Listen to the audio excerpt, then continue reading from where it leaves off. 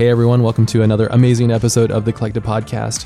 I'm your host, Ash Thorpe, and this week we're joined by Jim Geduldick, who is a cinematographer and VisFX artist. Jim comes on the show this week to share his passions for his craft as we discuss his origins in skateboarding and how that naturally evolved into his film career. We get a bit meta on some of the more abstract topics and concepts that envelop most creatives, such as time management, focus, purpose, and most importantly, understanding how and why we do the things we do. This episode is brought to you by Learn Squared. Learn Squared is an online art education platform that is founded and powered by industry-leading artists from around the world. The thing that makes Learn Squared unique is our community and the ability to connect directly with those that you admire and learning applicable and usable knowledge by those that are leading the way in their particular professional field. If you're interested in sharpening a particular part in your creative ability or just simply curious to see how others work and problem solve, head over to learnsquared.com and begin your journey.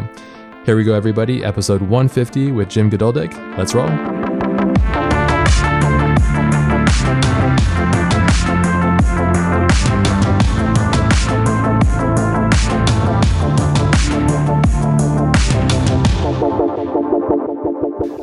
I guess we could probably get started where I like to start with almost everybody, is just like talking a little bit about, you know, where this all came from, like your passion, you know, like your upbringing, where did this all kind of start, you know, getting into this industry?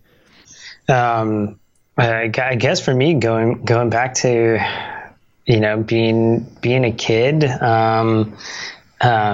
growing up, my mom was definitely a big influence on me. You know, I think having that in common with you too, if I remember some of the podcasts going back, was that, you know, single mothers and having a very strong female figure in my life. You know, awesome.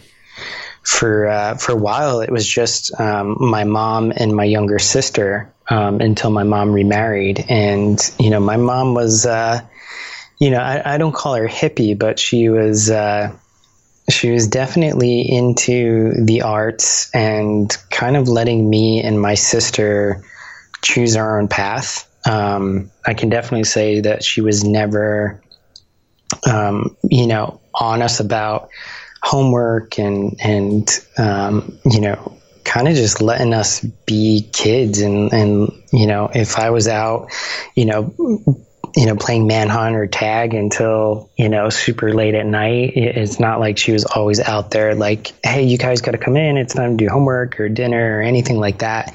So she was definitely a driving force in kind of that freedom to explore and kind of that freedom to you know, kind of find your own boundaries. You know, obviously motherly figure, always watching out for us and protecting us, but definitely giving me and my sister the freedom to kind of explore the boundaries. And I think that's where, you know, drawing early on was a really big thing for me in comics. I grew up with a comic book store about a block away from my house, and that's bad.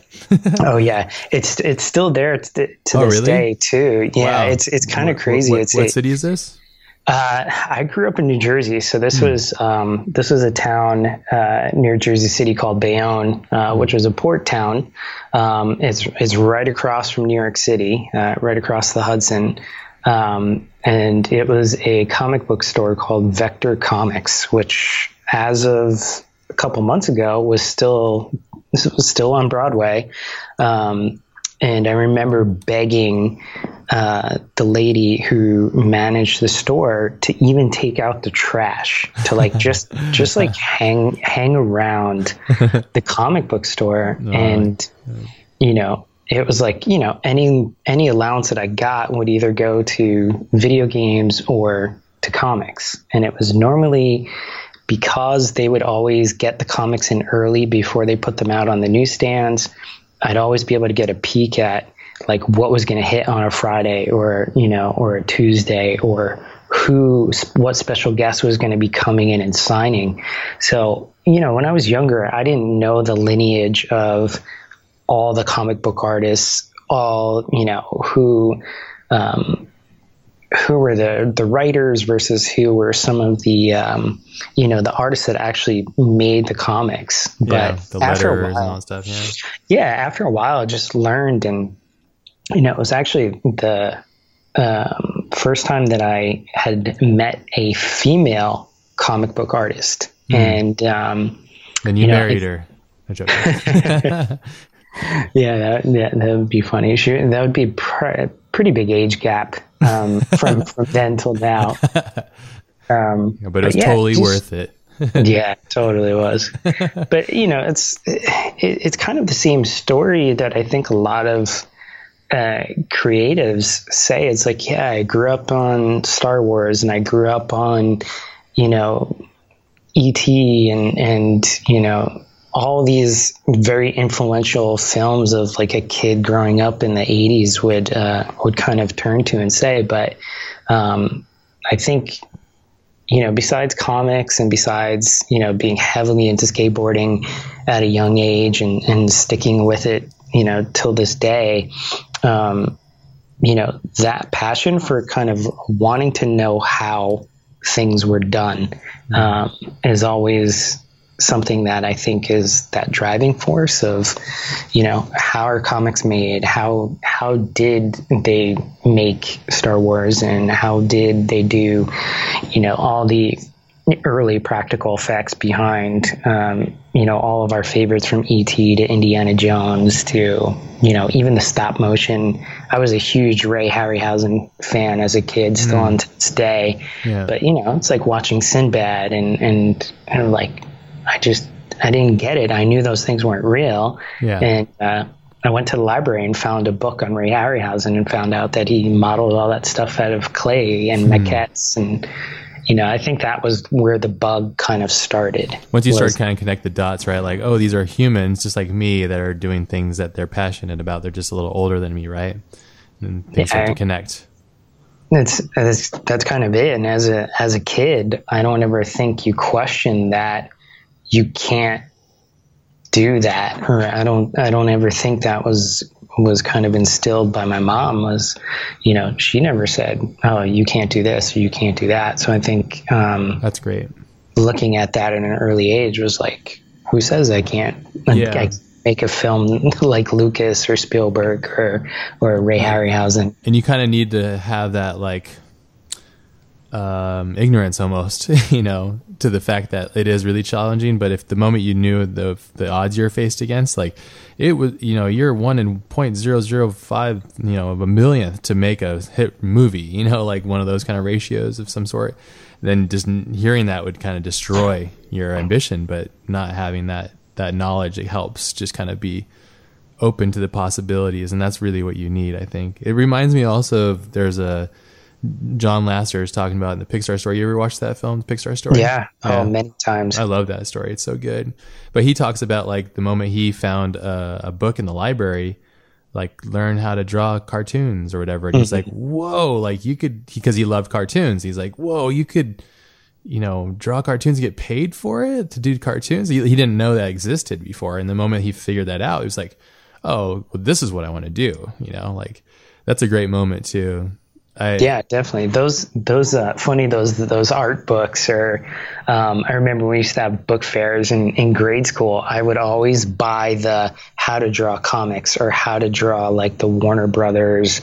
And, I couldn't draw that great, back then. I don't say that I'm a really good, sketch artist or anything today, but, I would trace a lot. And I think that helped kind of get down, some of the, the early drawing skills. I guess, my mom did pass down to us her sketching skills and her artistic and kind of like that love for paint and for music, because she painted a lot of watercolor stuff, and she sketched these really, really good pictures of my sister and I when we were probably about 2 years old. And I'm older than my sister by about a year and a half. So, seeing those pictures on the wall and knowing that those were my mom's work, I think was like that environment was always nurtured in the drawing. And it's like she would always do our makeup for Halloween, so it was like, you know, very artistic, flowing back and forth.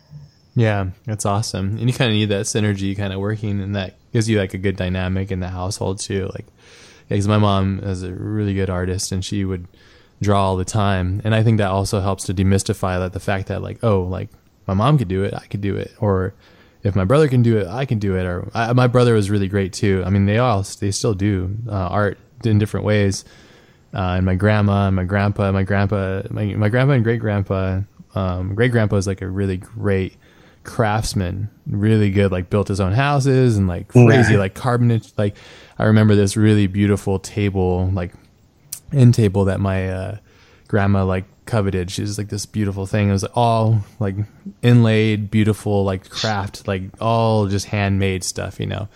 And yeah, I think as an early age, you just see that stuff and you realize like how important the craft is and how important art is and how tangible it is if you look at it with the right lens. I think it really helps, you know, which I think is awesome, you know, because it helps you see like the reality of things, you know. Yeah, I think having that kind of family ecosystem where, you know, it was for a long time, it was just my mom and my sister, and I, and then having my grandparents, who were a huge influence on myself and my sister as well, and my mom, was, you know, my grandfather was that engineer, that tinkerer, like always going downstairs into the basement, into his workshop, was always like the coolest thing for me to just hang out there. That's cool. And even if he gave me a piece of wood, a hammer and a nail, I would have been like the happiest person just to do that. Sure. Yeah. Where did you grow up? I grew up on the East Coast. I grew up in New Jersey. That's right. You said that. Yeah. I didn't know if it changed or anything. So no, you stayed in Jersey for a while? Yeah, stayed in Jersey for a while. Moved kind of from the city life more to the suburban life in high school. But I mean, I grew up just kind of skating around the city. I mean, Bayonne it's only like a 3 mile by 3 mile city.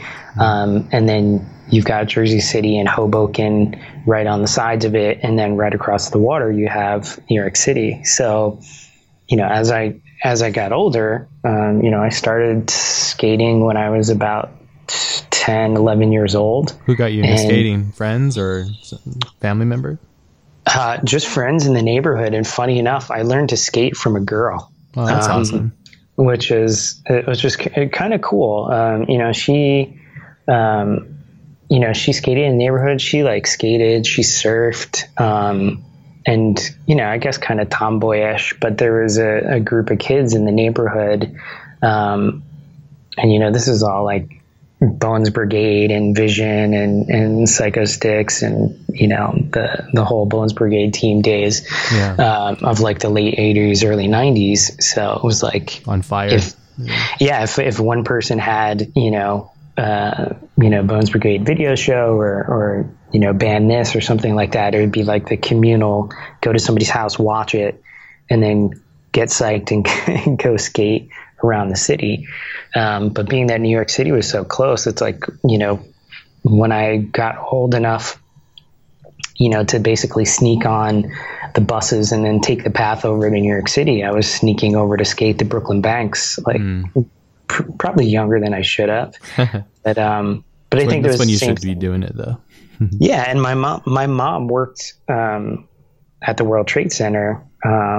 So I always knew where she was. And since I really kind of stuck to downtown, when I first started going to New York City, I was like, oh, well, if anything ever happens, I always know I can skate over to World Trade and take the elevator up to my mom's office building. So it wasn't too scary, but, you know, the banks have a history of being, especially, you know, at that time, being pretty rough between the bums that lived under the bridge and just, you know, older guys that would, rob you for your board, or your shoes, or your money, whatever it is, especially if you weren't a local that they knew. Yeah. Sometimes even if they knew you, they would take your stuff anyway. Yeah. But it was always, it's that kind of, the growing up, you kind of learn who's kind of safe, who to gravitate towards, what areas were sketchy or not sketchy. And, it was really about skateboarding, about community, it's like, that's I think the whole thing of like anything related to a lot of the things that are deemed like subculture or punk, or, between artists and skateboarders and a lot of the, things that are seen as subculture or alternative culture, always have that bigger thing is like a lot of it was a lot of friends also had single mothers, or they had stepdads, or, so like a lot of the stories in the community was the same. So you could relate to, to each other. And that's a big thing with skateboarding that I've found, over the years is a lot of the same stories, similar upbringings and why people gravitate towards the arts and towards, some of the subcultures is, looking to make those connections with people that have similar backgrounds. Yeah. It's all like, similar passions, and, having those passions, they are kind of like, I think passion is a blind thing. It's like it finds you randomly, and it doesn't matter what it is. It's just whatever you're focused on, and hopefully it's a good thing, like focused on a good passion. So something that doesn't harm other people and does well by other people and can propel the species in some sort of positive way, You would hope. Yeah. Yeah. I mean, that's the thing. I think with passion, it's very blinding though. It's like, some people, like I know people that are passionate about money, making money, it's like, well, I guess that's good. It depends on like how far you want to go with it though, so, but that's a whole different topic. But then I have friends that are passionate about just like helping other people and wanting to do right by their fellow man or whatever, or like people that are like myself or yourself, they just want to like tell a story or share something that they enjoy, or share another vantage point into the look of their world, so which I think is important. You mentioned something I thought was interesting and kind of gave me some flashbacks too. You have kids, right? Yeah, I've got three kids. And how old are your kids? My oldest son, Gavin, just turned 12 on the 18th. And then I have a 6-year-old daughter and a 20-month-old son. Oh, okay. Wow. Such a scale. Man. Yeah. 5-year gaps between the kids. You're just like, oh, let's just restart. Let's hit the restart button. Oh, and it is a restart, every time. From my daughter to our youngest Sage, it was like, wait, so much has changed in 5 years, like diapers and choices of this and that. So it was like, hey, we hadn't needed to see a pediatrician so much in the amount of years, and it's like going back, and it's a whirlwind of things that have changed, both technology wise and I think as parents, as in the gap from our oldest to the youngest is definitely the education into being a parent and taking care of a child, like not only from the responsibility side, but it's just the things you learn as a parent. And I see it for new parents or people that don't have multiple children. And, if a lot of friends say to look at me, I look like I'm, I could still pass for, late 20s, early 30s. And I always say that's because of skateboarding, it keeps me young. But people are like, wait, you look like a baby. How do you have 3 kids? And it's like, well, I just am lucky, I guess. But I'm 38. And, when I see friends who are older than me who are about to have kids for the first time, and I feel like this old sage, like, oh, make sure make sure you do this and research this and look into this. And it's like, man, I'm like, I feel like I'm showing my age here by trying to give advice to experience, to Yeah. And that's the biggest big thing lesson. to give experience. Like, it's a big thing to kind of want to give experience on, because it's such a life-changing event, so.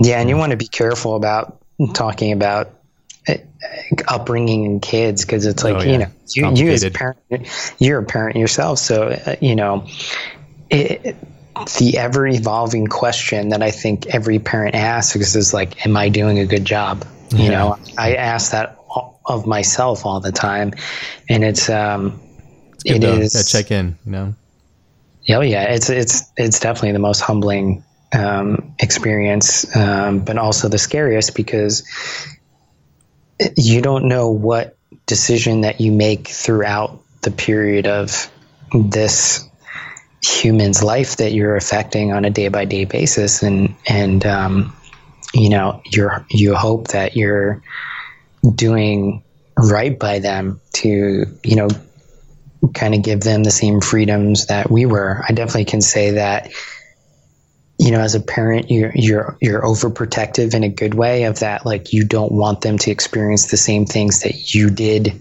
that did happen to you negatively. Yeah. So it has this thing of like, wait, am I being overbearing? Am I, it's a delicate balance of like, let them go, remember, trying to remember what my mom let us do, but don't let them go wild type of thing. Well, that's what I was getting into, because my childhood, single mom, my mom worked all the time. I was a latchkey kid, self-dependent. I was independent pretty young, moved out very young too.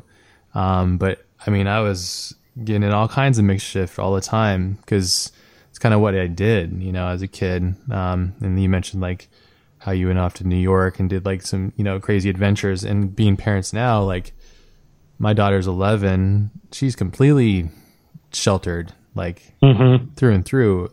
I don't know if it's because I'm just uber protective or what, but it's a completely different life, like, than my childhood than mine.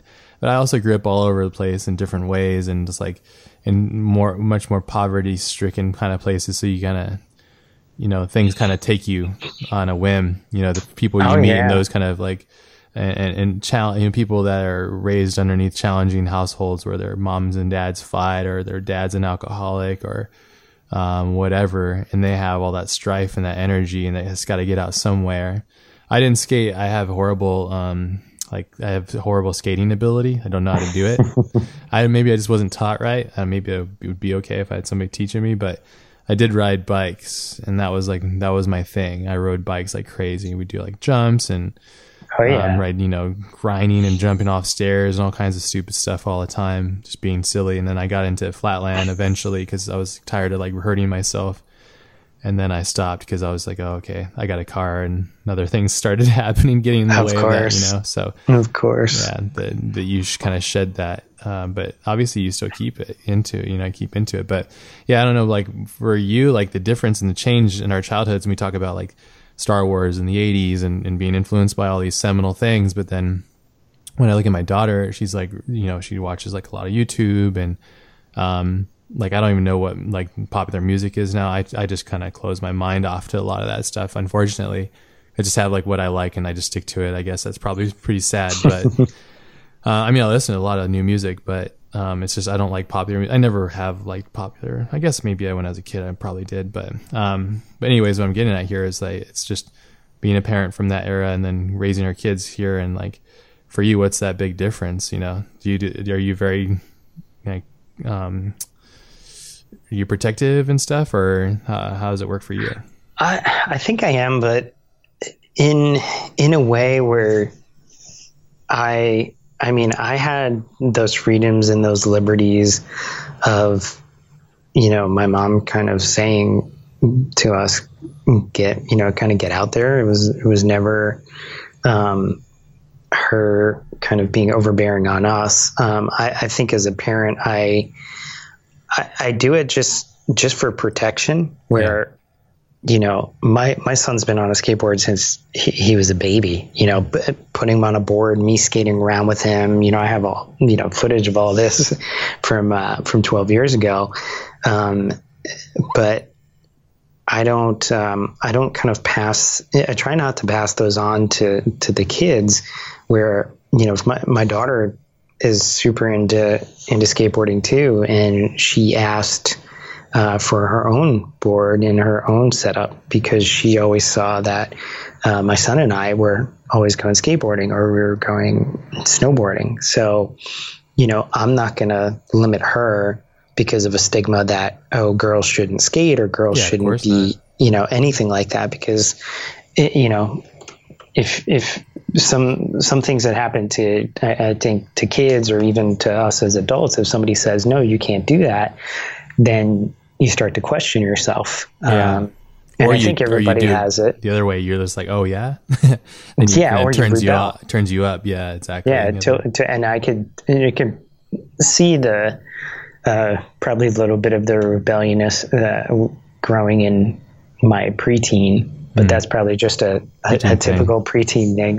Yeah. But no, the sheltered thing is, I mean, yeah, I'm really protective, and even when it comes down to like babysitters, it's like, wait, I'm going to trust you with my kid. I need to know you first. It's like, you know, I would never use like a babysitting service or anything like that. Craigslist babysitters. Yeah, of course not. No, of course not. Yeah. And it's just, I think it's a thing of you know, inherent parent nature of, you know, you don't want to baby them too much, and you want them to be independent. And sometimes maybe that comes off differently to you know, to different people. Maybe even your spouse is like, oh, you're being too hard on them, or maybe you're being too lenient. But it's like, I really think it's a learning thing. It's a matter of finding that, you know, relationship with your kid is, it's definitely not easy. My son is like me, and we butt heads all the time. And I'm stubborn. Like me too. Yeah, I'm stubborn. He's stubborn. You know, it's funny when you meet yourself, you're like, I don't like myself too much of myself right now. And you're a small version of me. That's pretty much what he is. It's, it's the same things, and I can see that. Like, I can see myself in my son and my oldest, and, you know, my mom and my sister will be like, he's just like you, and I'm like, I don't remember being like that. Well, of course you don't. I guess your perspective and lens is completely shifted. Oh yeah, it is a distorted lens. That is for sure. Is definitely for sure. It's probably a pretty good segue actually to talk about like your relationship with, as you develop and grow. Probably a good segue to talk about what you do for a living, your passion and cinematography and camera work and stuff. Because from my experience with camera work and all that kind of stuff, it's an evolution of the lens. Like not for me personally, it's like it's how you evolve, how you see, you know, and how you capture what you see and how you use that to do whatever it is that you're trying to do, which is whether it's telling a story or conveying something for a product or whatever it might be. Yeah. So how's that? When did this all start from you? When did you so you started off with the comics and all that stuff like me, and then you were like, ah, crap, I can't cut it. Is that what happened? And you're like, shit, what am I going to do now? You know, how did that work? How do you make that transition into, did you go to school for it? That's usually like the 100% common question. Did you go to school for art? It's like, definitely didn't go to school for art. I chased the dream of trying to turn pro, for skateboarding. And I got to a good enough level. I got sponsored. I was traveling around the world. And I was good, you know, but I could also see at a certain point that I probably wasn't going to turn pro like some of the people that I looked to. It's like, sure, I entered a couple pro contests and I did that for, you know, skateboarding and snowboarding. But I always had a camera on me, and I didn't use the camera as like a DP or cinematographer at all back then. These were like, we're talking like high eights and like early, like camera you had in your bag when you'd like travel around. Sure. And a great camera because it's one that you use. Exactly. It's and it was a was purposeful camera, not a fancy one that you kind of pull off the shelf every year or so. Yeah, it was like, I mean, the first camera I ever used that was, it was the Pixel 2000, which was the cassette tape based camera. And it was my friend Jesse's, and we would just film each other skating at this, just all around, and especially at this one schoolyard in Midtown. And we would bring out jump ramps, and we would just, half the time I'd be the one that was filming with it. But the cool thing was always like filming. You never knew like how it was going to turn out, and then you'd rush back at the when it was dinner time, and just like a NES, you would plug it into the back, unplug your Nintendo, plug in the little Pixel 2000, and play back the tape, because there's no edited. This was just raw clips with a bunch of static in it, and it was really cool. And I think around that time, that's when I was like kind of catching the bug of like, oh, cameras are cool. And we didn't have like, we couldn't afford a video camera, so it was always like funny friends. too, like how expensive those were back then and how huge they were too, like this massive piece of machinery. Like most of them were those old like RCA or Panasonic shoulder mounted. Yeah, the soccer dad ones that had like the zoom rocker on the near the shoulder. But yeah, that is definitely, I always attribute, I think, a lot of the stuff that I'm into today to skateboarding. It was a huge impact, and still is a huge impact on my life. And from a career wise, it wasn't until years later, when I was a teenager, towards latter half of my teens, where I would go to contests, and if I didn't qualify, or if it was runs, like cameras were always being passed around. Oh, can you film my run? Or can you film my run if it's a contest? Or, hey, let's just go out and try to film some lines, because you're always trying to make a sponsor me tape. Yeah. And, you always went to the kid who had the camera, it'd be like, and that's the kind of, in skateboarding, you don't technically call anybody a DP or a cinematographer. They'd just be like, who's the filmer? Filmer, it's like, who's the film? Yeah, I used to do it through the bikes and stuff. Yeah, it's the same kind of ecosystem. It was like you'd meet down at the park, and you had a friend that like did freestyle BMX. Then you had everybody else who was skating. So that whole kind of bike and skate scene was always melded together, because everybody pretty much had a BMX bike that skated too. Yeah, there was like a nice strong. I mean, I grew up in Southern California, so it's like where skateboarding was basically made. Yeah, it's the same thing. Yeah, everybody on bikes or skateboards hit the same jump ramps. Yeah, there was a divide though. The skate guys would hate when the bikes would kind of come into the skate park. Yeah, because you don't want a bike to grind. Especially if it was pegs or anything like that. If it's, smashing up the ride or the pipes or the coping or whatever. Yeah. Or taking all the wax off the coping and stuff. So there was always like a strong divide. I always remember, and like, screw you, man. Like the real strong divide was rollerbladers. I mean, the fruit boots and skaters. Stuff. Yeah. Bikers and skaters would at least come to the side of like, yelling at the fruit booters that would wax the shit out of a ledge and then bust your ass because there is about a pound of wax on it. I think it's because most people that owned a skateboard had a bike too that they would use to get around sometimes. So I think it's like bicycles, and also bicycles been around for so long. And then I think with the rollerblades, it's fairly new, especially like the inline ones too. But like, I don't know. It's so funny, the different divides, and like, like the names that come up with it and everything. It's so funny. Yeah, it's interesting. It's tribes, it's like little tribes, little cultural divides of tribes. Yeah, subcultures. For sure. Yeah, but that whole kind of skate scene and kind of the sponsor me tapes and trying to emulate what we saw on the videos that we would buy from the skate shop. I think that was the sparking of it, because you'd get a little bit of like, how did they make these videos, with some of the outtakes in the skate videos. But when it got later and I was kind of doing it more on a competition and traveling and trying to do the pro thing, I just started filming. So I started accumulating all of these tapes over the years, and getting better. It's like knowing how to track a person.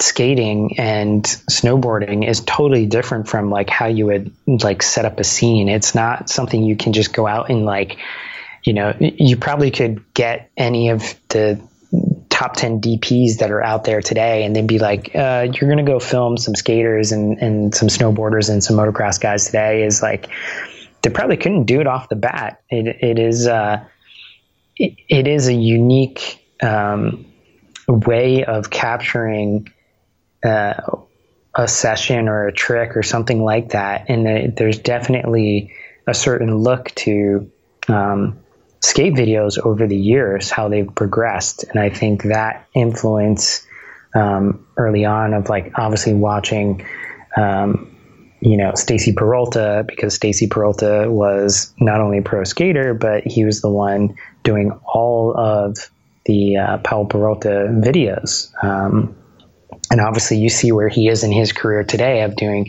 feature documentaries and commercials and all this other stuff too, of coming from skateboarding.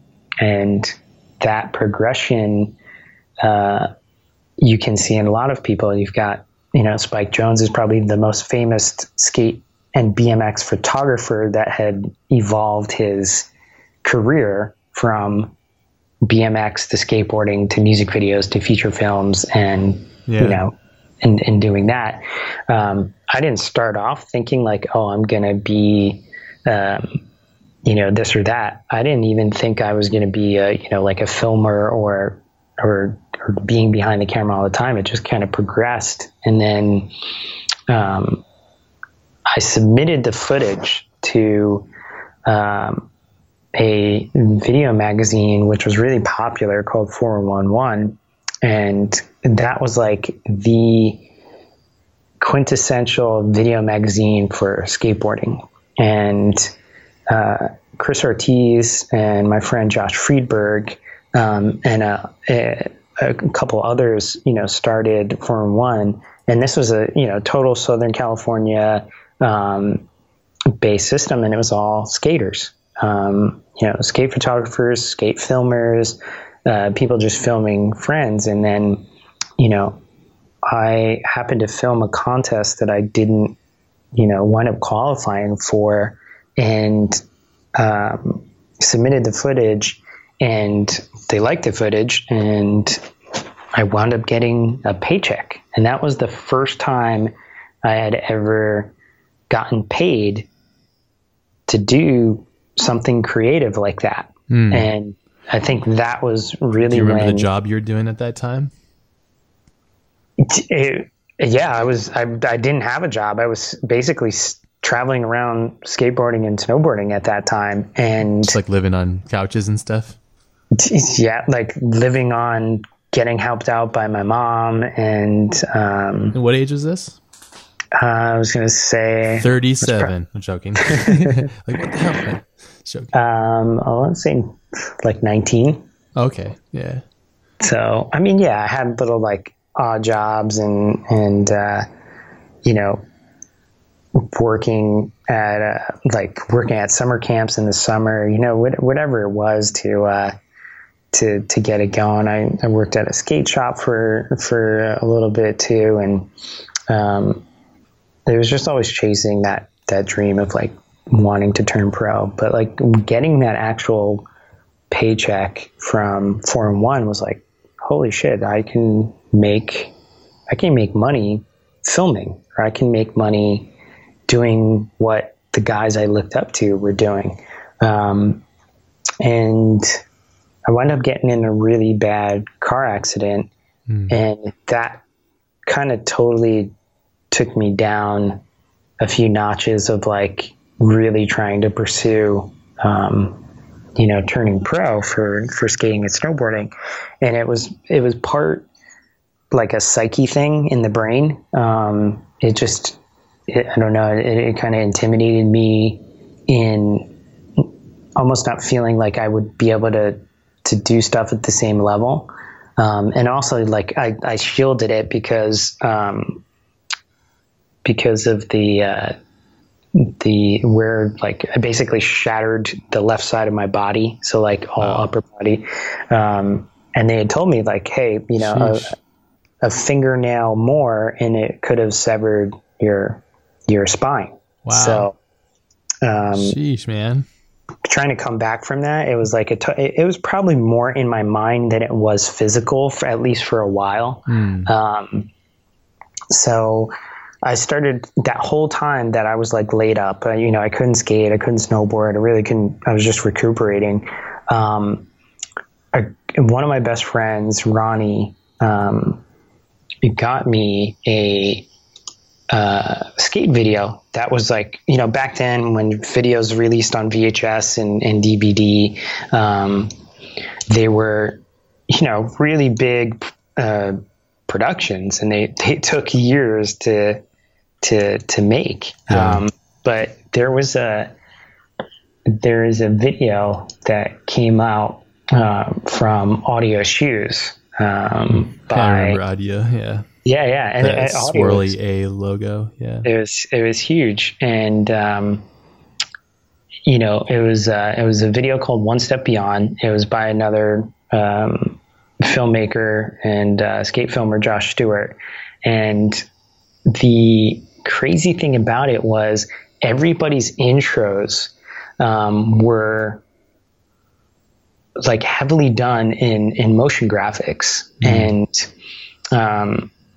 at that time, I didn't really, I kind of knew it was like, oh yeah, this, it's animated and all that. But that video got me to teach myself like Photoshop and start to learn about the other side of the camera a little bit more too, with like editing, and kind of get really psyched in motion graphics. Cause I was like, how did they do this? And, I found out later that it was the guys from Shiloh that had done Jose. Yeah. Yeah. And like, Jose?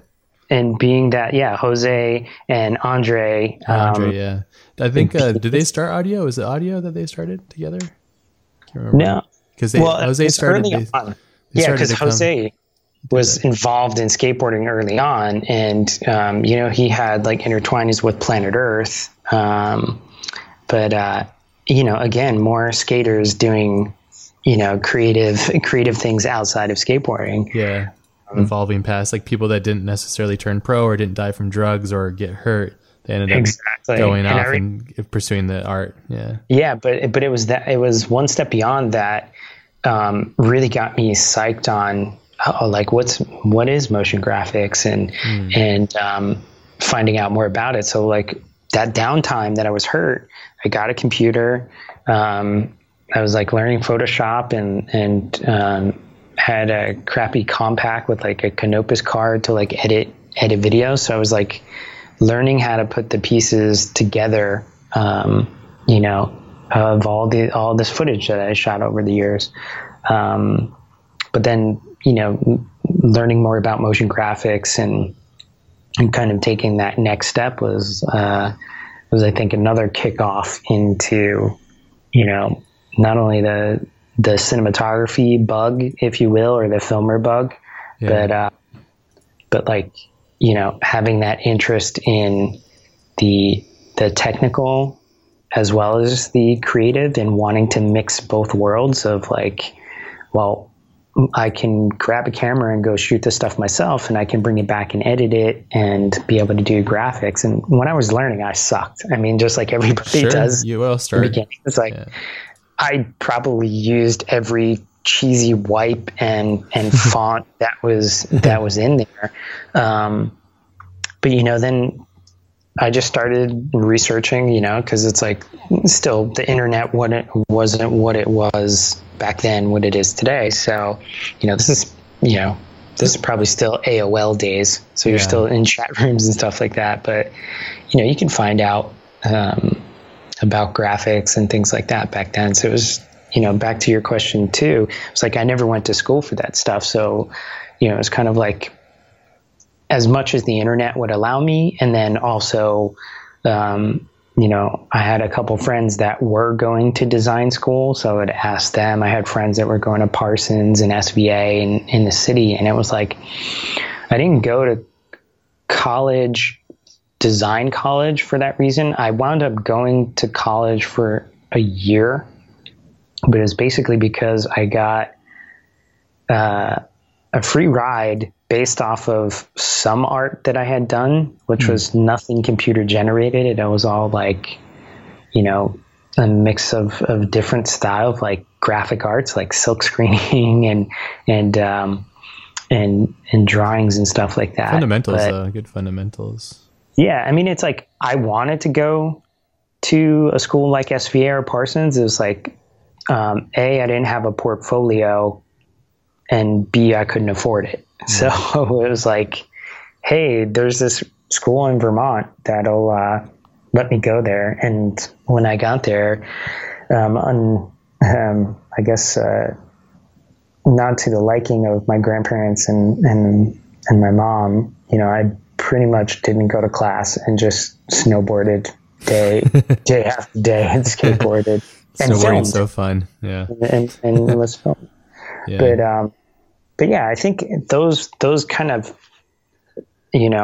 marker points in my life started leading to these interests. And at that time, kind of getting, a little bit of pain, because it's like the 401 thing was funny, because it's like I got that first check for submitting, footage. And then another check just showed up because they went up selling my footage to Activision for a Sean Palmer pro snowboarder video game, and they used a bunch of the video assets in the intro of the game.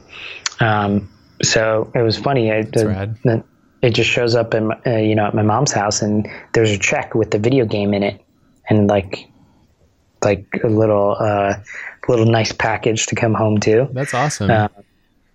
So yeah, it's like, I think I had those little integral steps throughout the career without really knowing what was coming down the road. Sure. And It's a passion though, right?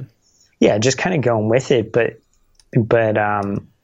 always having that passion to want to learn more, really kind of dig into how does this stuff work? And I think that's something I'm probably even more adamant about today, is like, with all the cameras that I use, with all the software I think that all of us use, is it really goes back to like, you don't need excess of it. You just need to know what you're using backwards and forwards. And sometimes on the high end sets is like a cinematographer or a DP, or a technical director, or a VFX soup, or whatever it is. I've learned over the years that they don't have to have all the answers. They do have to be good at what they do. DP, cinematographer, needs to light the set. They need to be really good at lighting, understanding lens choices and all that. But when it comes to the cameras of today, a DP, may not know the Red Epic he's using, or know the Phantom or the Alexa, or that to the extent that maybe the AC or the DIT or somebody else on set. So technical. It's like, and sometimes that gets in the way these days. Yeah, I think so. I like to just grab my stuff and go and take the pictures that I want. So, but I don't know, a little bit more hands-on. Yeah. I think it's to that point of my belief system is, for me, and this could totally change for every other person out there is just that, is that I want to know the ins and outs of everything I use. If I'm going to use Houdini or Touch Designer or After Effects or Cinema 4D, I don't have to know it as good as the guys at Maxon or as good as the guys at Side Effects, but I need to know enough to be able to get out what's in my head. And that's so tough. Believe me, with tools like, with Houdini, it's like, I saw that the Learn Squared, you guys just dropped the procedural foundations from Adam, and I was like, oh, that's probably going to have to be my next course, because Houdini is an awesome tool, but it is hard. Yeah, I think it's a certain type of mindset that you have to have.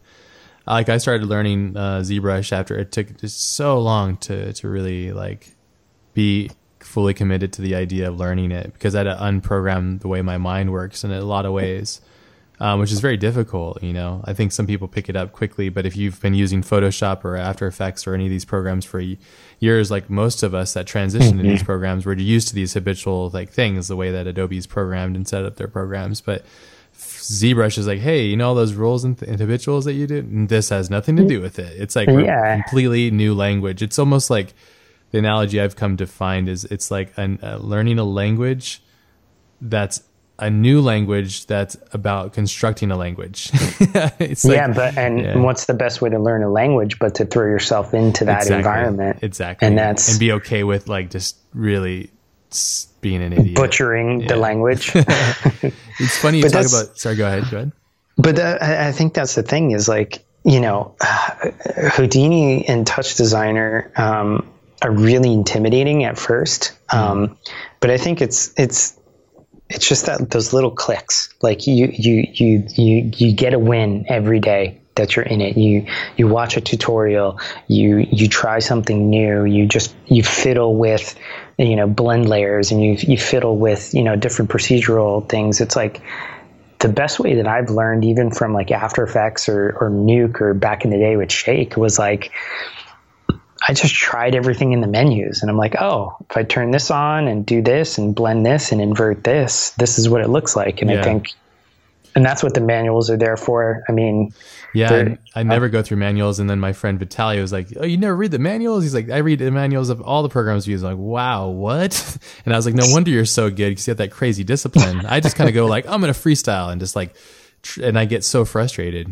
so quickly, because I haven't put the time in to be serious about the learning of it, and that's my fault, like for not. I know bite-sized YouTube tutorials or bite-sized Vimeo or even though the other ones was like, when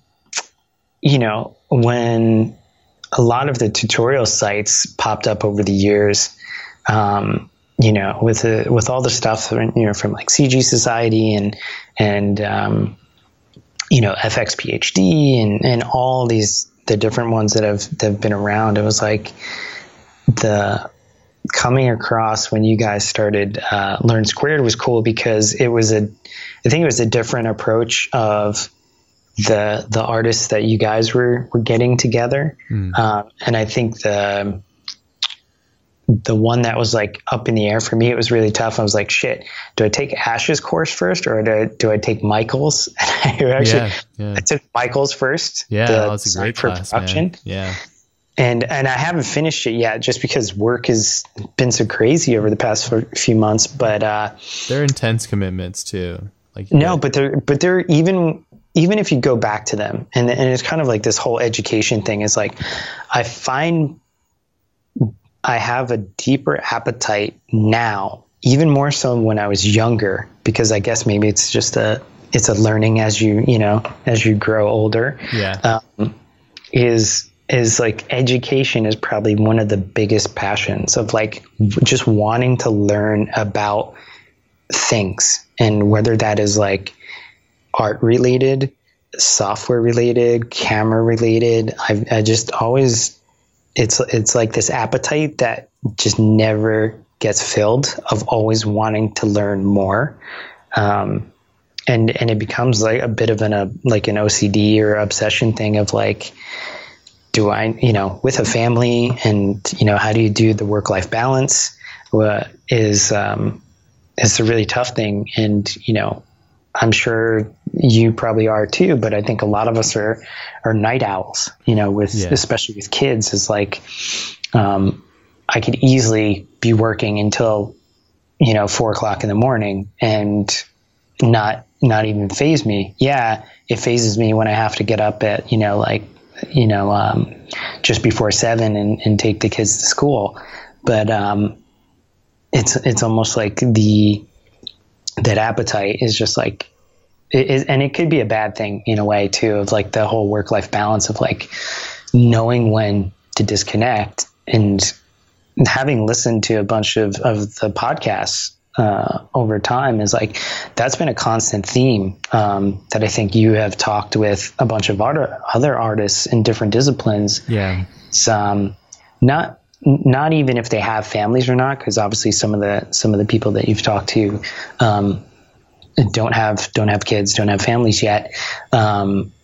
It's probably the single toughest thing to do. Like, Houdini doesn't hold a cake to figuring the work-life balance. Yeah, the work-life balance is so dynamic. The podcast is oftentimes is just like self-therapeutic, like bringing people on, trying to understand the dynamics of how things work and how other people work, and sharing that knowledge with others. I mean, that's kind of like the evolution of how Learn Squared works as well. It's like just sharing other perspectives and viewpoints on passion and focus and, direction and dedication and all these different things. But yeah, the work-life balance is very difficult. I don't know. Yeah, I don't have a grasp on it. When my passion runs, it's like when I'm curious and I'm really driven to learn something, it's like, the sun will come up and I'll be like, crap, like, yeah, I don't know. And then I have to get up and do something the next day, or get like 3 hours of sleep, and I'm just like a zombie.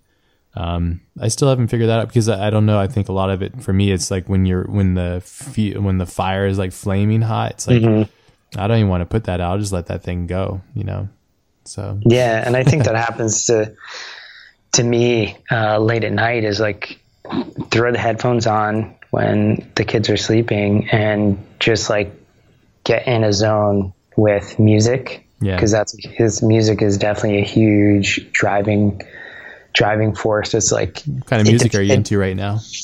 I was just listening to, right before we jumped on the podcast, I was listening to a mix, and it was a mix going through of like huge 80s nuts. So I was listening to the Cars, cool. And then right after that was Explosions in the Sky. So nice. it's kind of flip of the mix. And, everything from like going back to the old kind of 80s stuff, and, still listen to some fun punk stuff, but then, ambient to, just kind of music that you can, anything from like Mogwai to Explosions in the Sky to Spiritualized, and Album Leaf, and then just trying to M83. Speaking of skate videos, you had the Leica. What was it? Leica film, the Spike Jones one. I think it's called Fully Flared or something. Yeah, it had Fully Flared. Yeah, Fully Flared. Yeah, so rad. You gotta love that one. It was fun. Iconic.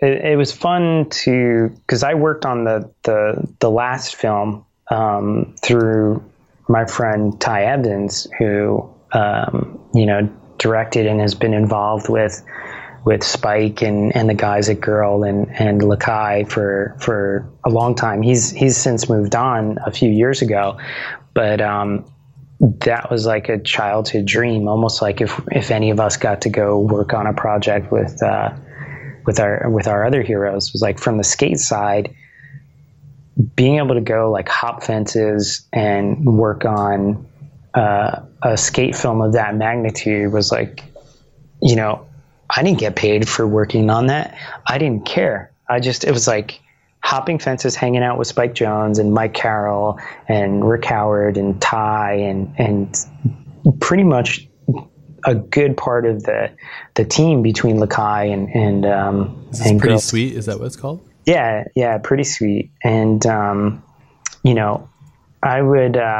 I wasn't on the entire production with them. I got to go out a bunch because, you know, at that time we were living in Santa Monica and, you know, hanging out with Ty and just being like, hey, I can come help film. And also, you know, because of my visual effects and motion graphics background, Ty was like, yeah, we got these crazy ideas for these intros for everybody. And, you know, between me and a couple of the other guys, another longtime collaborator, guy that I looked up to was Johannes Gamble. And he was kind of like the creative tinkerer for a lot of the motion graphics that we saw in like Fully Flared. You know, he had always worked with Spike and the guys at Grown Chocolate and Lakai for a long time. And Johannes is really awesome in the way that he would approach, you know, some of the commercials and some of the projects that he did with them. It's just like these wacky, fun things, and he would go out and like shoot them in his garage with the other guys and even with his kids. And you know, I was talking to Ty, and he had said, "Hey, you know, if you want to take a stab at some of the intros." And we didn't get to do all the ones we planned, but I got to work on like 3 of them. And one really fun one that I did in Pretty Seat was Jesus, one of the pros. We did this whole kind of like, you know, kind of very, very, I guess, Catholic influence with Jesus. And he does this nollie nose grind on a bench that we filmed down by the beach in Santa Monica. And I turned the bench to water as he was grinding across it. But it was fun because we shot it practically, sure.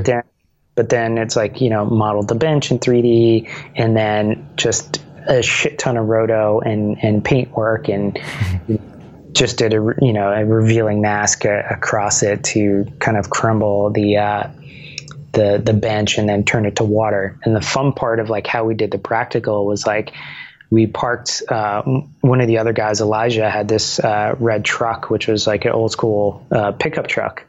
And then we went to the beach with these trash cans, these big ass trash cans, the big Rubbermaids, and scooped the water out of the ocean, brought it all the way back to the parking lot in Santa Monica, jumped on the back of Elijah's truck, and then poured the Rubbermaids out and just filmed it practically. And we're like, awesome. Not even really understanding of like how we would have done it, but just like, okay, it'll come together in post.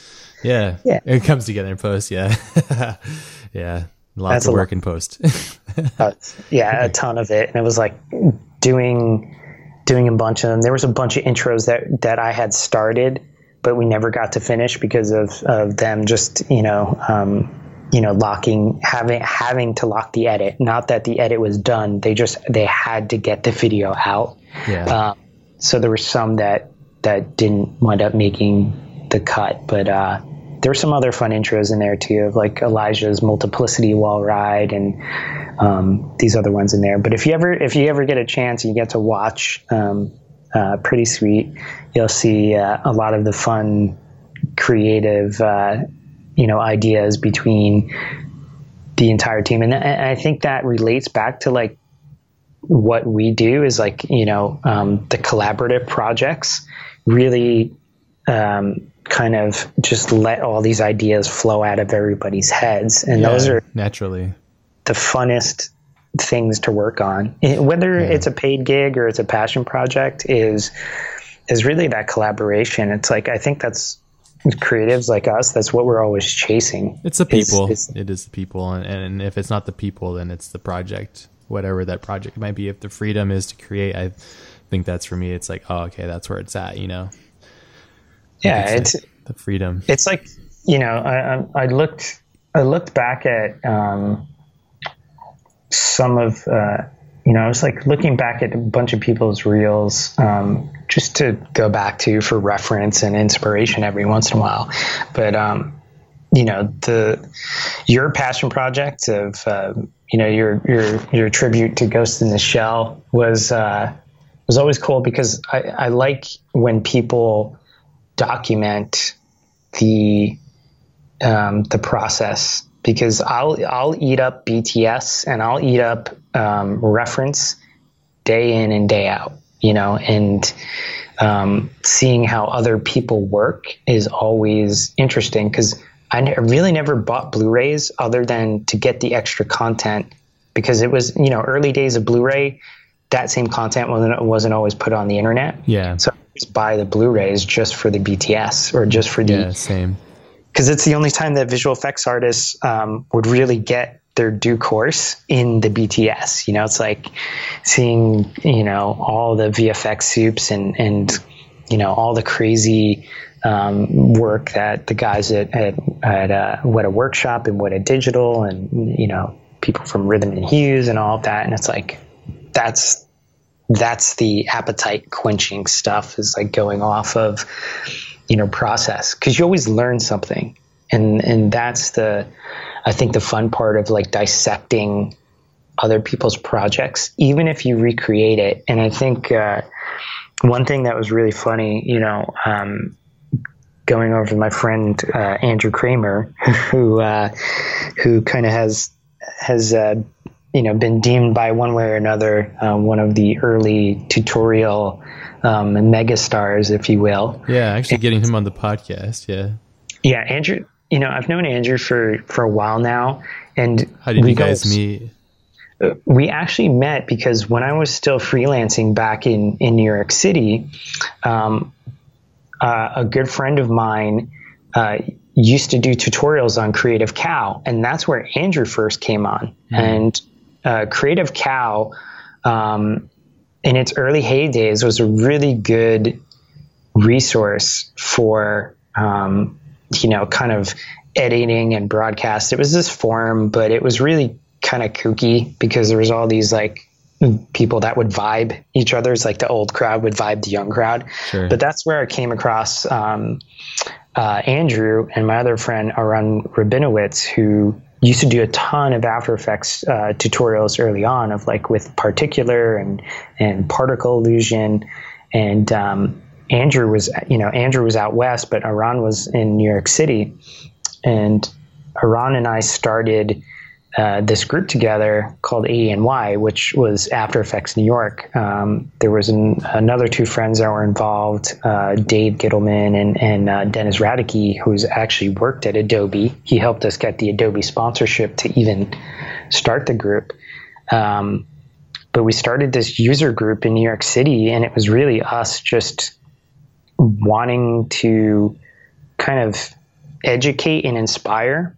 And having known Andrew from Creative Cow, I was like, well, we're going to need speakers. And, other than the kind of New York City metro area of a large amount of talent of like, having PSYOP and Loyal Caspar and Shiloh and all these other boutiques, and then the big houses, I reached out to Andrew and I was like, hey, would you want to come and, do a breakdown of one of the projects or show. And this was still earlier on. This was like fully before he had ever started the really deep. Yeah, before the plugins really started to come out. They were more like the template libraries that he was doing back then that everybody used. It's like you could watch any broadcast show or anybody's reel and you'd see the Andrew Kramer and be like, oh, there's Andrew's elements over here. And you'd always be able to see it. Yeah. But the one point that Andrew brought up was, I said, do you ever get, kind of upset that people just copy your shit left and right?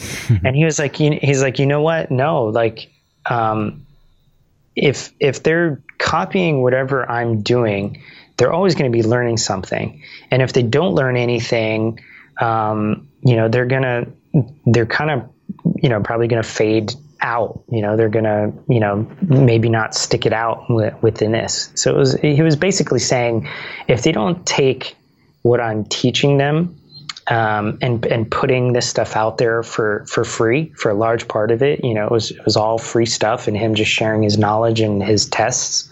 You know, he's like, I don't care if somebody copies me, but that he had always hoped that whatever he put out there, someone would just evolve it and take it to that next level. And I think I think any one of us that have ever like taught or done a tutorial or anything like that is like, yeah, go ahead, copy it, do it exactly how we're doing it in the tutorial, but then take it and then make it your own, put your spin on it, you know, hopefully everybody, you know, could be to that point of like taking what they've learned and then adapting it to whatever story, you know, element, graphic, you name it, and then putting their own work out there. Yeah, no, that's awesome. I think that's a good way of looking at it too. I think it's a healthy way to look at it, because then it's like you'll have like a more evolved approach to it, which is good. I had kind of a similar thing too with teaching, you know, and similar idea, and just kind of the idea of giving that away. These things that you've earned along the way, you don't own them really. They kind of just, the more you hold on to them, the more that's what it is.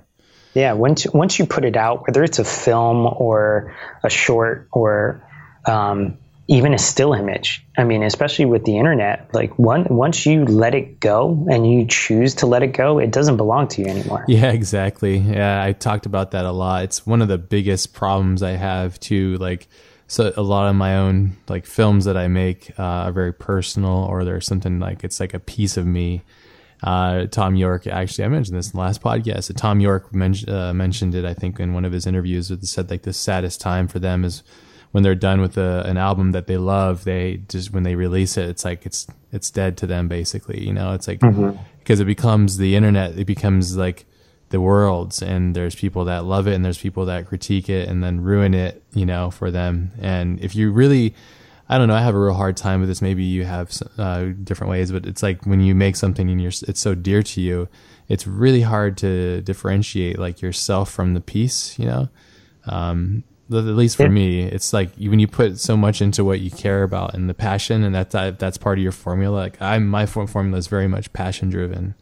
It's like 100% passion, you know, like, and it's like when I put myself out there and somebody like on the YouTube or whatever, like, you suck. This sucks.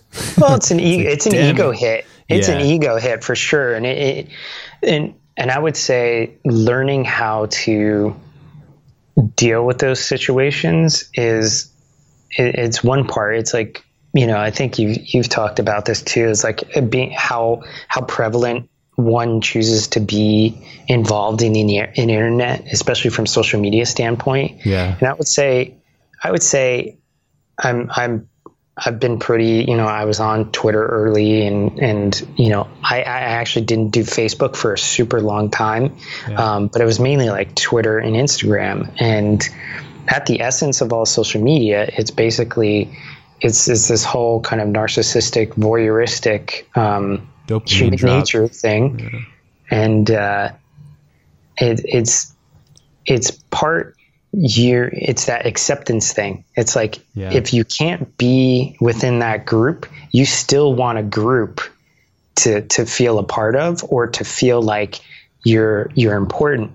And did you have a dad growing up, or did you just a single mom? Just a single mom. My mom did get remarried, but it wasn't until we were older. So my grandfather was my dad, basically.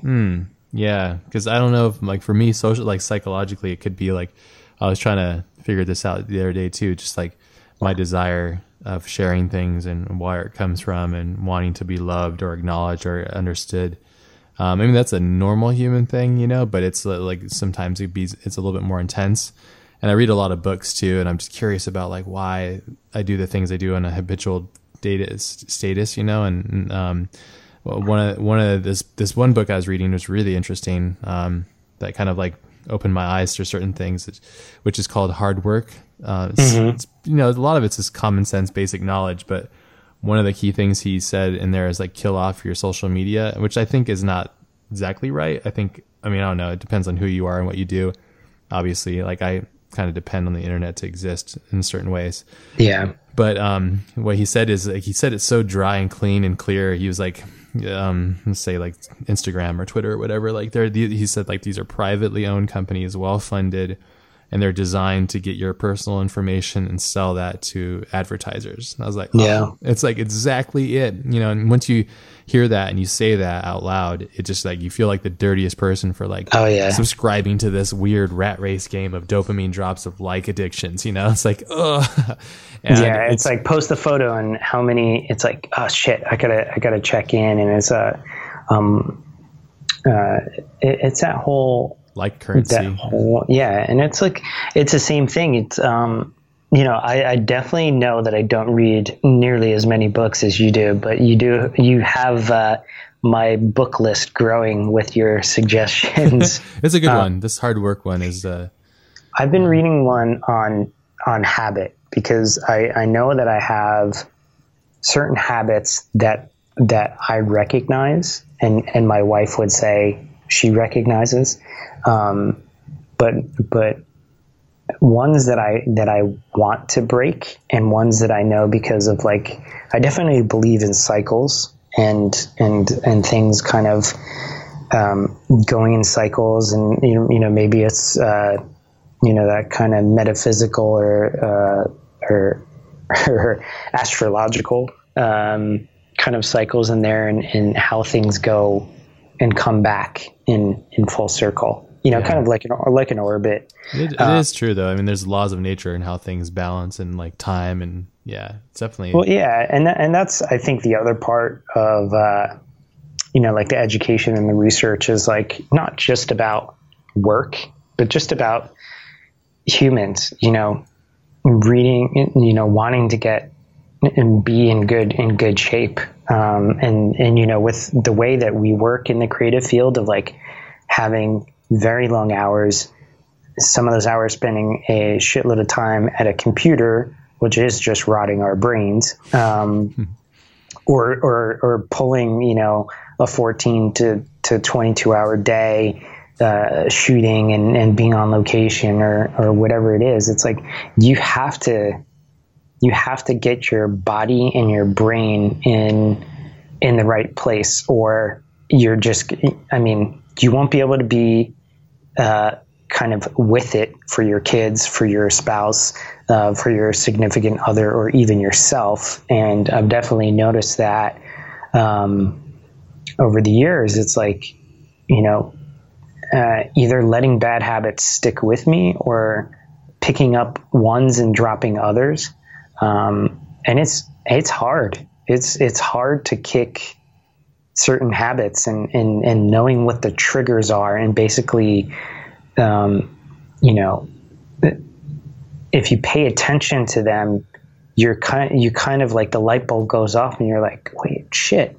Like, okay, I see that now. I mean, I do this, you know, especially from the outside in, you don't recognize it. Like you said earlier, because you're looking, you know, through a distorted lens, but, you know, and it's not horrible things. It's not bad things, but it's just stuff that, you know, as a dad, as a husband, as a brother and a son and a friend, I definitely see that there are things that I could change that could enhance relationships, enhance just my way of living, my health, my, you know, both in health, most people talk about, oh, are you not sick? But there's definitely different levels of health of like, happiness. Your psyche, your brain functions, like all of that. And a lot of people don't even pay 2 cents to, you know, kind of paying attention to the whole body type of experience of like, you know, the brain, the heart, and the health type of thing. So sure. There's a ton that, you know, that's natural atrophy, you know. Exists, I think psychological and social atrophy and all kinds of things. And I mean, you've talked about it before. I think, you know, you talked about it with Chris, and I think with Grant of like, is it judo? You do judo or jiu-jitsu? Jiu-jitsu. Yeah. Mm-hmm. That's what it was. Yeah. Of like having that outlet. And oh yeah, you need it. I'm so thankful that I have it because it's a physical and mental outlet. And it's just so it's good. very challenging. You know, it's God, like, yeah. I didn't take jiu-jitsu. I did study martial arts for a long time when I was younger, and it was different. You know, I studied a different style called Ishinryu, and it wasn't anywhere near the type of grappling or of that. It was more of just a straight martial art of like karate, and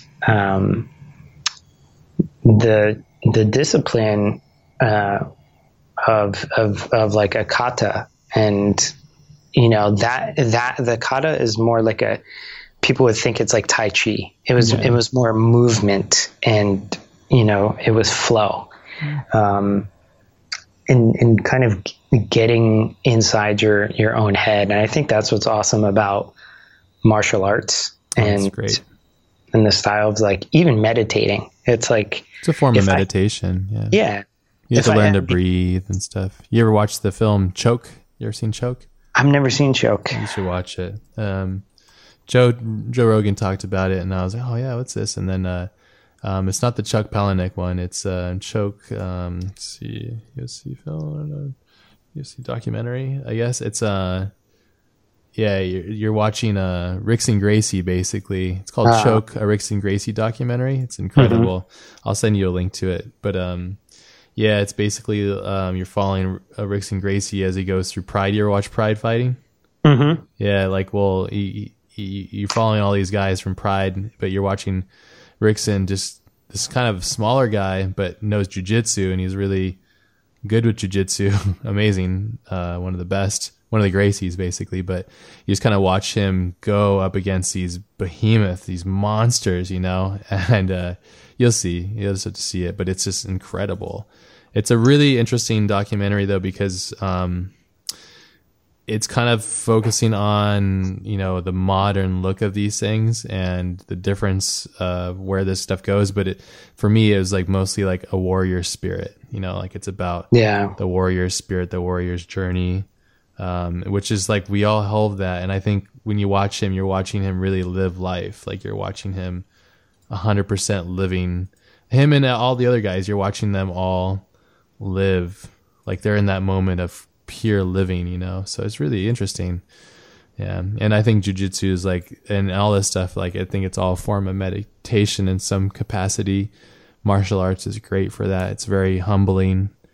It definitely is. I mean, it's a long journey. It takes forever. I don't think in martial arts, it's kind of a thing. It's like it's a lifetime thing. Yeah. You could be, you know, that's why there's very few masters or grandmasters or, you know, it's not intended for that. Yeah. No, it's not. It's a journey of knowledge and it's funny, you know, the 80s movie when I was a kid that I always loved was The Last Dragon with Bruce Lee. Yeah, of course. And it's like, you know, when he talks to his master in the beginning, that sends him on the journey to, you know, kind of becoming the master, was, you know, the whole journey was him basically finding himself and being confident in himself. And, you know, he had the adversary of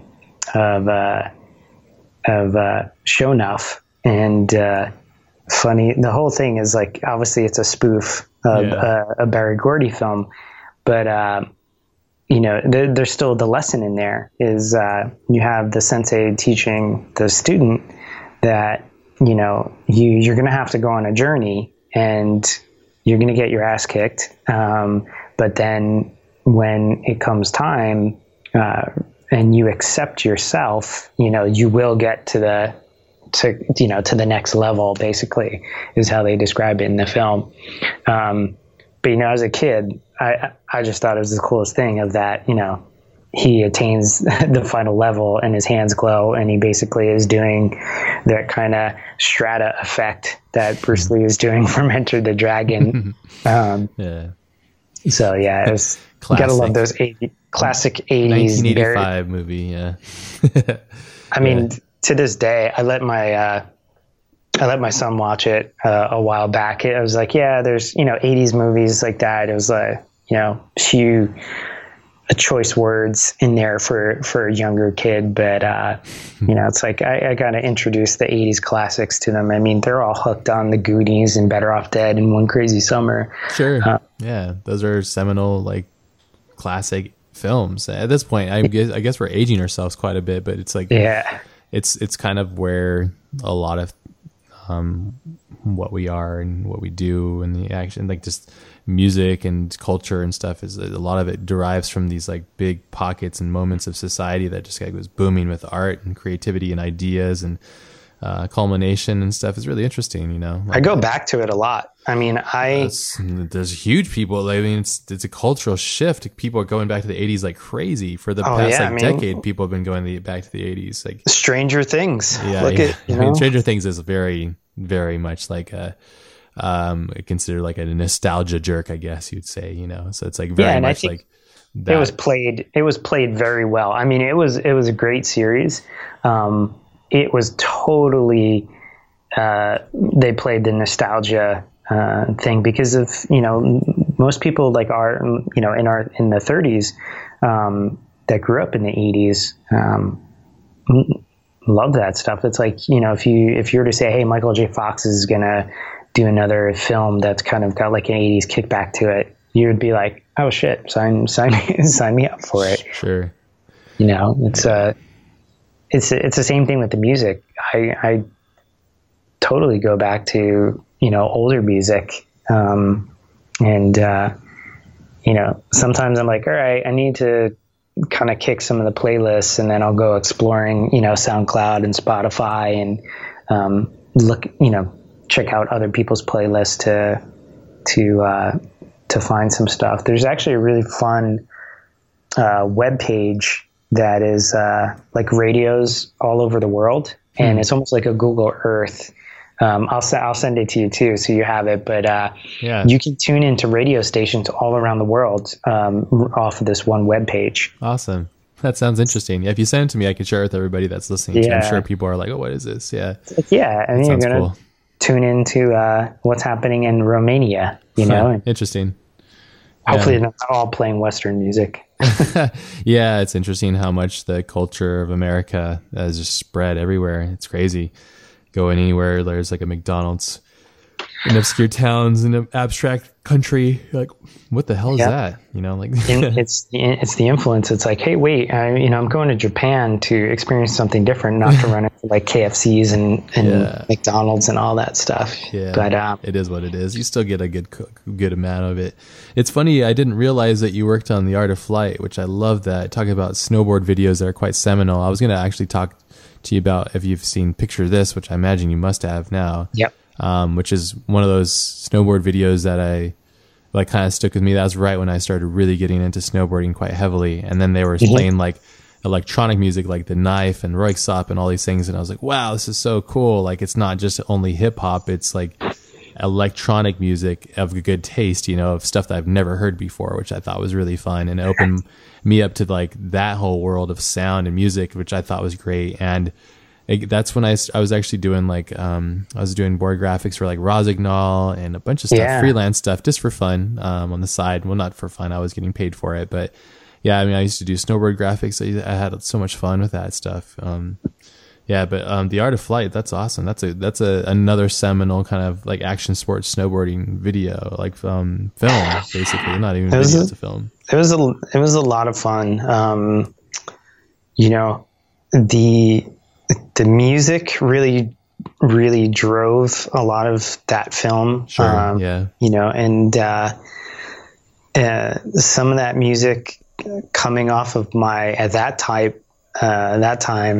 my Hype M playlist, my Hype Machine playlist. Yeah, Hype Machine. Is I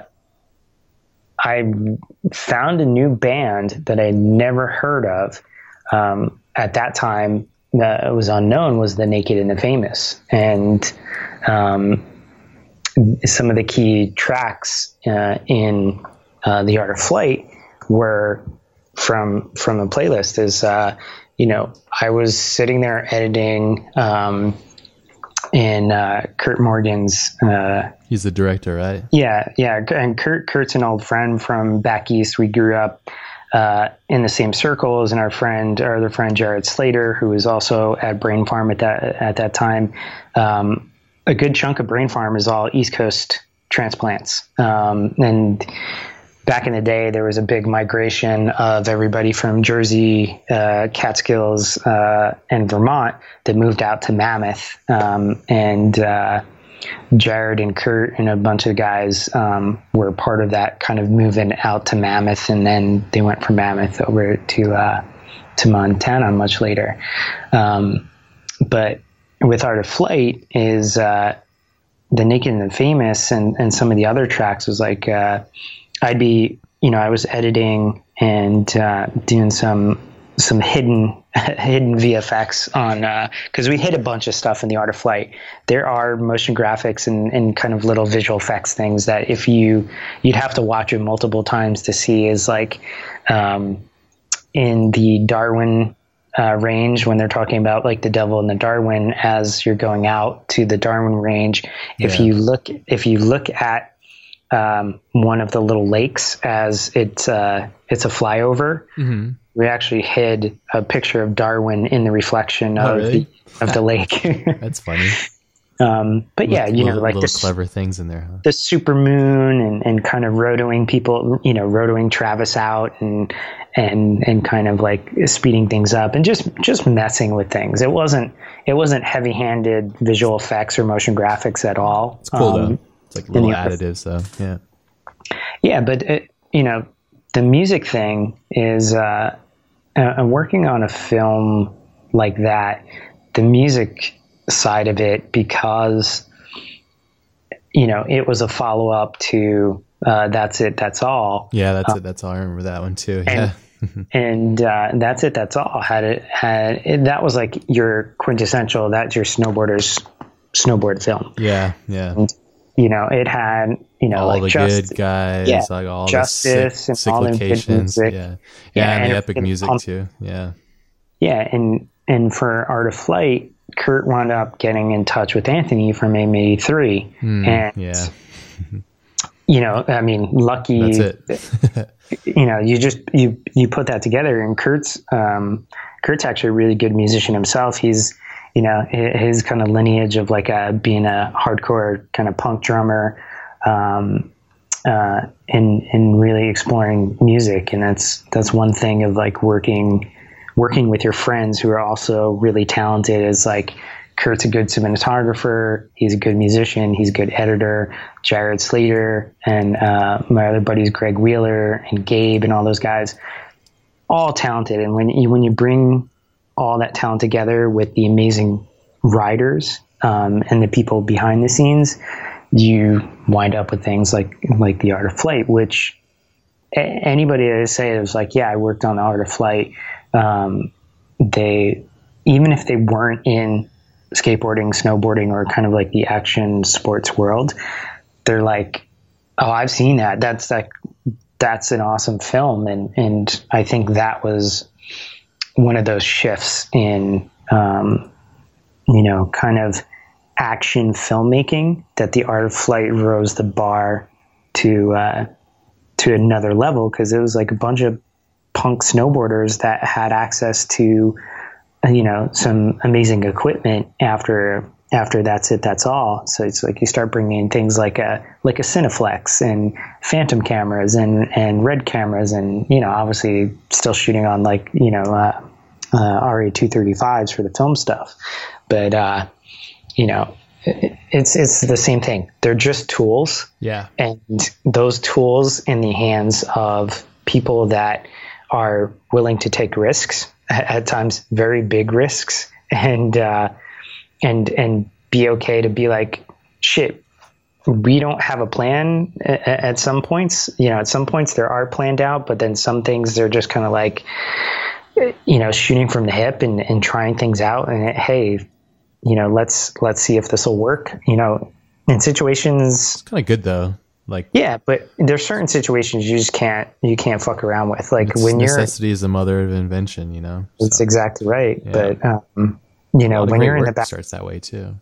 Yeah, when you're in the backcountry and you're in some of the really sketchy scenarios, you have to be very careful because a decision you make could end someone's life or vice versa. So yeah, sketchy stuff, man. It's like the same thing on a feature. It's like we've seen some pretty horrible accidents happen on feature film sets in the past couple of years. Bruce Lee's son died, you know? It's like, that's really crazy. I was watching The Crow the other day and I was like, wow, like it almost made me cry thinking about how sad it is that Bruce Lee died, obviously, but then also his son, and I just feel so bad for the family that was left behind. But also just you see such potential in Bruce Lee's son too. Yeah, Brandon. Yeah. Just if you research the story, it's like, you know, really crazy. Yeah, just like how bizarre the prop gun was loaded and how it was a fragment, and you know, everybody likes to equate it to the you know, that the family curse and all that. It's like, but if you don't believe in that, what is it then? You know, and it's just like, well, shit. It's bad circumstances, bad.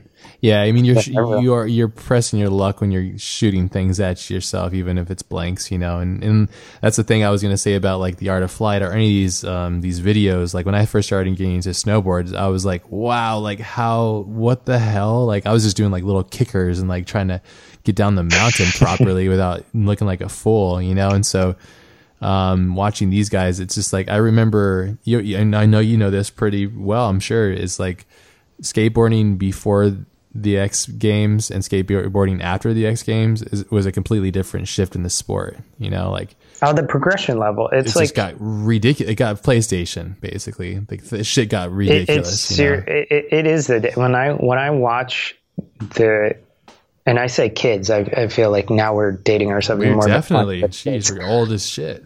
But the progression, if you look at, and you can take this anywhere, even if it's outside of skateboarding, and you even look into artists today, like the level at which a kid can learn motion graphics today can be so accelerated from like crazy. When he learned this because of YouTube, because of Vimeo, because of tutorial sites, because of X number of things. The resources, same way crazy in resources. Skateboarding is they also see the work, and it's like, yeah, you know, they look at the level of work today with the tools that are out there, and it is kind of like you can create any world that you want. And it's the same thing in skateboarding and snowboarding. They see that the pros of today, or even the amateurs of today, are hitting jumps that even 10 years ago would be unimaginable. Yeah. Of like, you know, if you were see snowboarding in the Olympics and you've got quad double cork, you know, 1440s being the norm, it's just like weird. Yeah. Alien. Where does it go though? I mean, yeah, where does it go? Well, in the sports side of it versus, you know, the creative side is like, I have a lot of friends that are pro today, or friends that have semi-retired or ended their career, and a lot of them are really banged up, like, you know, already have arthritis. And it's like the same thing for me, you know, having done it for so many years. There's so many broken bones and torn cartilage and dislocations and things like that.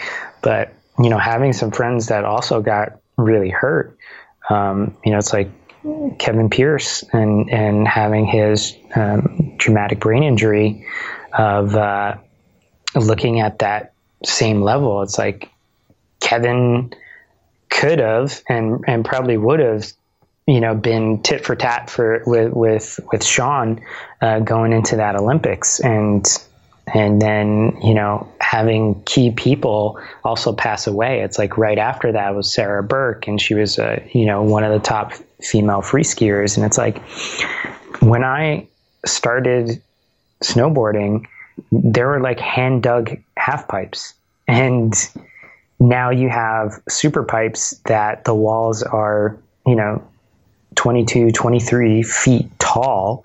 And then when you get air out of this at a high rate of speed, you're 40 feet from the flat bottom, from some of this stuff. So it's like, is the risk worth it? And some people I know don't care about competing anymore. Some people don't care to go film a part because some of these people have families, whether they're a guy or a girl. Yeah. It's like, do they want to take the risk of having a traumatic brain injury, getting caught in an avalanche? It's crazy, man.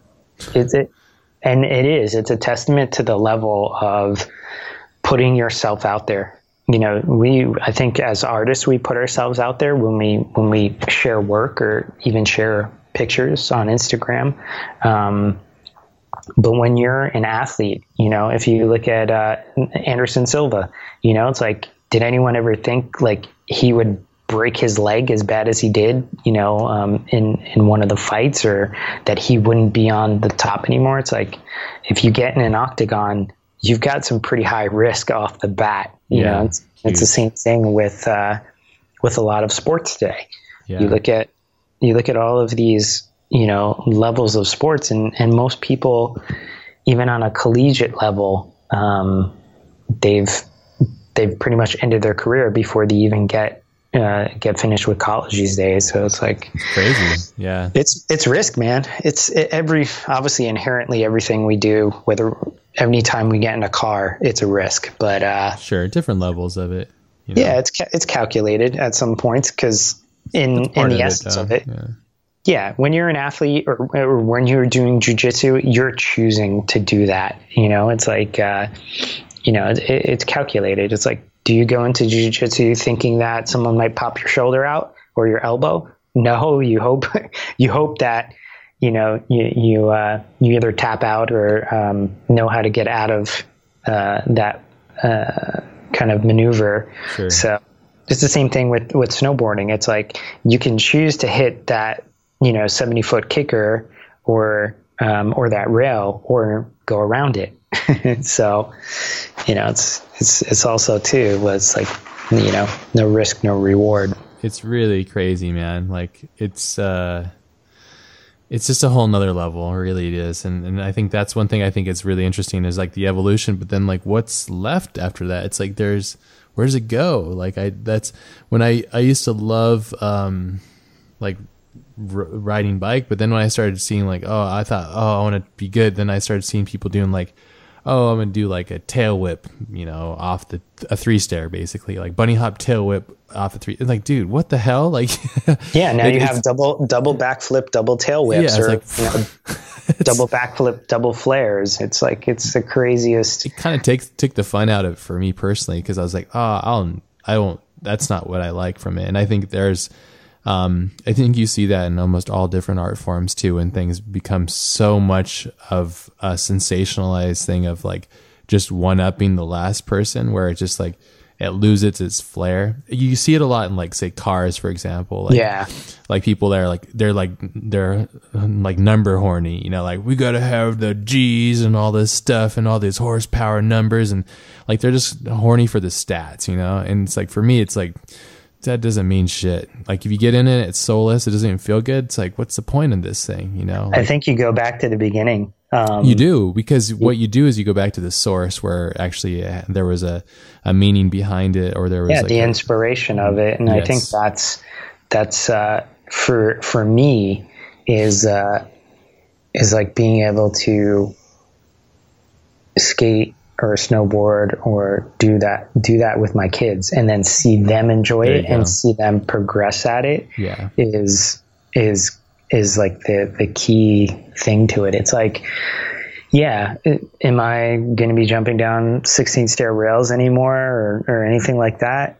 No, but I'm okay with that, because it's just like, even if I were to not do another trick, but be able to, just ride and just skate, or just like maybe pump a bowl or whatever it is, like I'm fine with that. It's like, I still love to I still love to skate. I still love to jump down things and on things and sure. It's just different things. It's different flow. Yeah, it's a different desire, I guess. I also know my body hurts a bit more than it used to when I was in my teens and 20s doing this stuff. But, you know, it's like, I think the competitiveness switched for me. Sure. It was like the competitive nature that I had in skateboarding and snowboarding. That was like, it wasn't competitive, like competing to win a trophy. It was competitive in me of like progressing to be able to do the tricks that I saw in my head that are like, if I can visualize it. And it's funny that, a longtime pro who's always been a big influence for me was Mark Johnson. And, he said in an interview, it was basically like, you know, being able to use the visualization tool of like, if your brain can see it happen, why can't you manifest that? And I don't really think that there's Arnold Schwarzenegger does that too, like the visualizing. Yeah. I think it was the same thing, like reading up more on like Tesla of like, he would always have his dreams and then he would always be, you know, very, very confident, and he would always write his dreams down. He would have like his journal. And then he said that, and I'm trying to remember it right with Tesla, it was like, he said that he could control his dreams of like almost being able Lucid to dreaming. Step into them and basically, I forgot what it was. I was reading one of Tesla's books, or like a book about Tesla, and he was describing that of, there was like a you know, I guess we would call it a semiconductor or some kind of,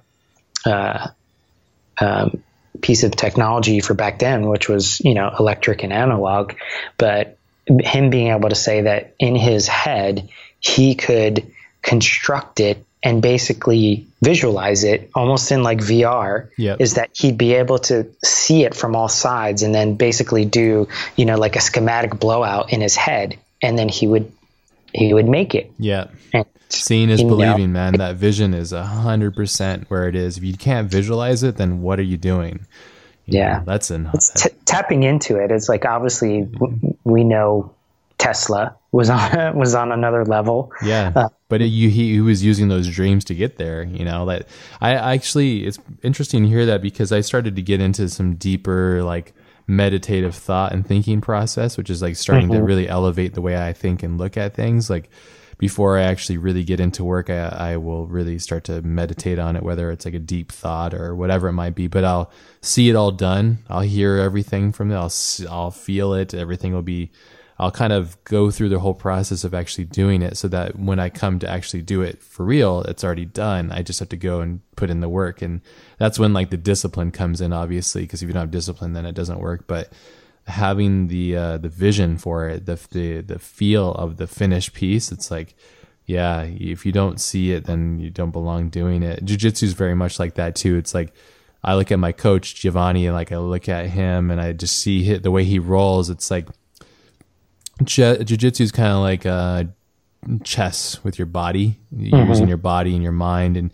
But the way I watch him, like I'll see him doing like a move where he's like, if you're watching cues, like he's pushing his pressure on one spot to push you to the other one, but he's making 3 moves ahead. So if you move the left, he's got a plan. He's moved right, he's got a plan. And I could see him visualizing it. Like, it's weird. I could see him kind of just naturally flowing through each move naturally. It's really cool. And I like to take all that stuff, all that logic that I learned from these sports and everything that I learned from these books, and just apply it to art. Because I'm curious to see, like, you know, how hard you could push it, you know. So yeah, it's that pressure in having those outlets, whether it be jiu-jitsu or skateboarding or music or opens your art. lens of reality. Basically, you need that to open your lens of reality. Yeah. I mean, because the pressures of being freelance or owning or starting a studio, it's like, you know, I left. I got really burnt out on Hollywood and the freelance life, and I went and I I took a corporate job, and I was working at GoPro for, a number of years. And I thought that was going to solve a lot of problems for me, of like, okay, it's going to be a steady paycheck. It's going to be at a good company that's growing, because I joined them before GoPro was ever public. They down in San Diego? Is that where it was? That was San Mateo and Carlsbad. Yeah, because originally. The original, like the main guy that started it. See him on Shark Tank Nick. every once in a while. Yeah, Nick. Yeah, I watch that show sometimes.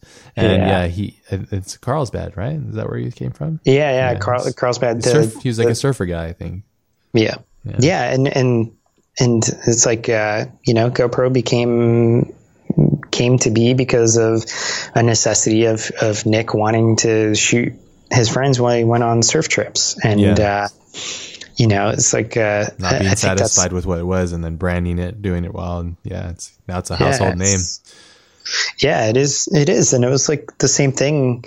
I was really burnt out on freelancing. I was just like, it was like, it's tiring. And freelancing, it's super tiring, because you're your own bookkeeper. You're everything. You're everything in it. It's just like, and you're always the salesman. You're always selling yourself as the person that can get that particular job done, as whatever role that you're going to fit in. Not for everybody. It comes with a great amount of freedom, but a great amount of responsibility.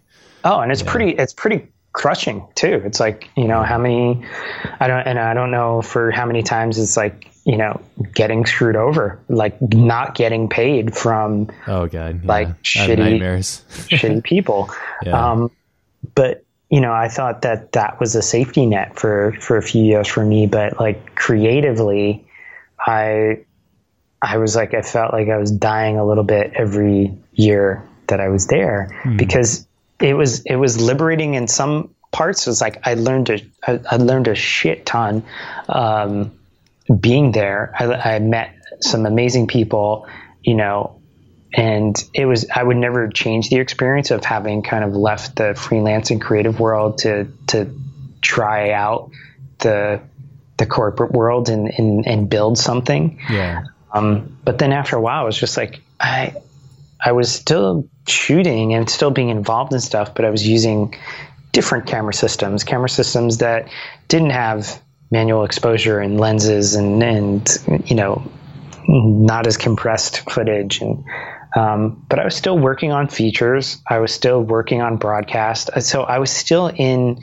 the creative world, but it was always facilitating somebody else's idea. Like I wasn't directing, I wasn't, it was always like either, I was working on X Games and cog in the wheel.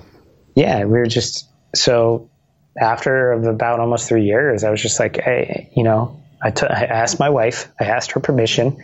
I was like, I'm going to leave. Good. And I'm going to start what I think is where I should be with a close friend of mine. And, I left, and it was a huge risk. And, my friend, or my business partner and, a close friend of mine, Dean and De Silva, we started something that we weren't sure if it was the right thing to do, is to start like a studio and a technology labs, because we love technology, but we knew that the technology is always there for the creative, and vice versa, is they can push each other. And we're both, taking a big risk of like, shit, if we start a studio, we both have worked at studios. We know that, it's a rat race. So we have to really be cautious as to like how we would approach building this company, this studio, this new venture. And, in the past few months of us doing this, has been, a little bit of a sigh of relief of like, we haven't needed to go chase the ambulance, so to speak, of like having to like, I don't want to say bad words, but like kind of like whore ourselves out just to get. Not bad. It's real. It's true. I mean, we're all, you know, as if you work as a freelancer and creative, you're an art prostitute. You know, I don't care what you think. I am. You are. Everybody is. It's how it works. It's always. That's a weird way to look at it, but at the same time, it's like, I mean, I'm very blessed. I'm thankful. I work on really great projects for the most part with great people, which makes me very happy. But I'm an art prostitute. You know, there's no doubt about it. and I think that was the opportunity that we saw was like, we say, hey, we started this because we didn't want to answer to anybody. Yeah. We do have to answer to clients. We do have to work with, agencies and other creative directors and, maybe I'm directing on one, maybe I'm DPing on one, maybe I'm sitting on Nuke for 7, 8 hours, 10 hours, trying to get this stuff done. Yeah.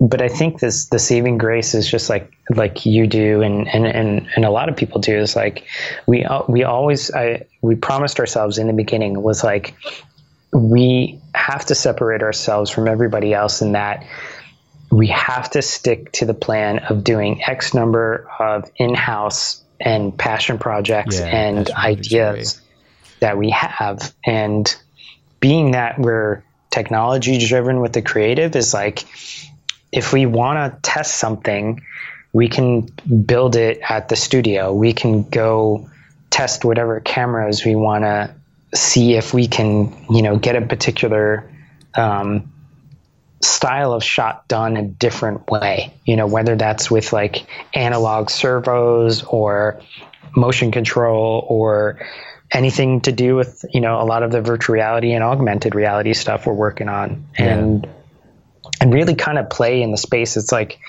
the whole virtual reality and mixed reality, kind of bandwagon that everybody's been jumping on in the past few years is like, so many people are trying to define what this is, and nobody even knows what this thing is yet. No, and that's kind of the cool. Figured out. It's the cool ride right now. It's like, there are so many people that are trying to say virtual reality is this or augmented reality is this and it's a fad and all that. I honestly don't think that virtual reality or mixed reality, whatever you want to call it, it's another tool. It's a medium. It's not film. Yeah. It's not video. It's its own thing. And it's, it goes back to the old thing of like, as soon as you start to label a movement, it ceases to become one. So it's like, why is everybody always so quick to label something? I think it's because when you can programmed. When you can label it, you can put a dollar sign to it, and you can put value to it. So it's always like that tough one of human nature. And I think it's a very kind of the skater subculture punk mentality of like, hey, don't label my movement. It's like back off. But that's how we categorize. I mean, that's how we've survived. That's where we come from as a species. We itemize and categorize. Are you danger? Or are you not? Are you benefit or not? It's like it's that fight or flight. Yeah, that's so deep. The more you read about it or understand it inside of yourself, integral, like you see it everywhere. Like you're like, where does it come from now? Like, it's just survival. It's deep rooted survival. Like, like just making it through. Propelling the species through. It's pretty funny if you listen to a lot of the the physicists and philosophers and all that of like the differentiating opinions between what they are, because when you go far back, you can't say anything else than there were opinions. Like we don't know because we weren't there. We can only kind of hypothesize. But it's so, that stuff is so interesting to just like have conversations about of like, we talk about all this crazy shit that we deal with work and being parents and being providers, and artists and worrying about, is this, is this vector graphic or this line or whatever. We worry so much about that. And then when you get back to the fundamentals of like what's really important, of, if there is a reason why we're here, or like what you can kind of, get all existential about. It's all the shit we worry about is pretty meaningless. Yeah, no, it is. It is. Yeah. When we add a lot of value to it because that's what makes it special to us, and that's why we do it. But it doesn't. It's like in the grand scheme of the reality of the world, you know, like it's just a cough in the wind, man. Yeah, it's our kids and our family that's the most important thing. Yeah, which is funny because we talked about the work-life thing and like how much I mean, I don't know about you, but like I will go and be super selfish and like lock myself up and just go and learn something or focus on one thing that I'm really interested in, you know, and I could be focusing on other things, friends, family, and that kind of stuff too, you know, so. I'm right there with you. And I think that at times creates tensions between myself and my kids, my wife, you know, even family. And I don't think enough people, probably either let that out or talk about it because, you know, it's like, oh, it's personal, you know, I let my guard down if I say I get into a fight with my wife, and it's like, but shit, man, everybody else does. It's normal. And actually, it shows that you care too. It's just a matter of communicating what's important. I think that's the biggest key thing. It's like for my marriage, it's always been about understanding to communicate values and what matters and compromise, you know, like compromising and the values and making sure that you're being understood and heard, because like the last thing you want is to not be understood and heard. But the last thing you also want is to just do what other people say all the time, because you'll just build resentment. You'll pop, man. You'll blow up. I don't care who you are. Eventually you're going to blow up. You know, it's not natural just to say yes to everything and be a yes man. It's like, I don't know. Like that's not happiness. But I think the key thing that helps me is always communication, always saying like, hey, I'm really, you know, when my wife knows I'm becoming a laser on something, she's like, all right, you know, like, he's going into it and that's it. And so she understands it. But we have a really interesting dynamic. It's totally different from most people. Like my wife she's very, very smart and she complements my life and her life. We complement each other very well. We're complete opposites in a lot of ways, and as a business together, as we work together, cause she manages me basically, she's my producer at this point. It's like we balance each other really well because she can handle that side of the things that I could do. I just don't like doing that. And same with her. Like we always make jokes like, oh, you know, like you want to design that thing for me, you know, I'm gonna go to bed, you know, design that thing. And she's like, no, you want to do the paperwork? You want to do the taxes? Like, no, I don't want to do that. So always making, but that's an interesting, there's an understanding there that I think maybe with my wife and I is it's like, in a way, it's like talking to a producer. When you work with a producer or somebody that doesn't fully understand what you do and what it takes to do what you do at times. And I feel like sometimes I have to explain that to her and to other people of like, this stuff doesn't just happen overnight. And when I say, hey, I'm working, you'll get the question. And sometimes it's like, well, why does it take you X number? Like, how do you have to be on a computer or a disk from like 9 a.m. till 4 a.m? And it's like, you know, we don't have the instant render button, or we don't have the instant throw from your head into Photoshop or, you know, Houdini or After Effects or whatever it is, and the magic button happens. I would love if the magic button existed, but it doesn't.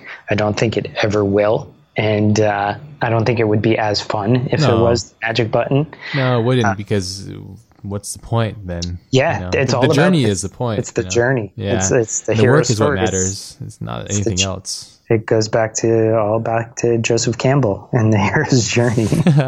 Yeah, I mean, that's why those stories work, because they're universal and it's what we equate value to. It's weird because I watched like just from afar, like just where this like our, you know, popular culture and society seems to be going is this sensationalism on success only, and not acknowledging the idea of failure and like how bad and unhealthy that is, because of course it's great to want to be successful, but like, man, if you really study successful people, they were like the biggest failures at so many parts of their lives. And we only want to acknowledge like, hey, you know, it's like, bring up the Pixar story again. Like John Lasseter would say, like, you know, like the think about how many times he failed, you know, like, and how hard it was for them as a company, for Pixar, just to make it work. Getting booted from Disney. Yeah, you know, just like one of the many roadblocks that he hit in his life. But like, he continued on, and he was saying like how, you know, people call Pixar, like people in the public call Pixar an overnight success, and he's like, couldn't be further from the truth. You know, it's like,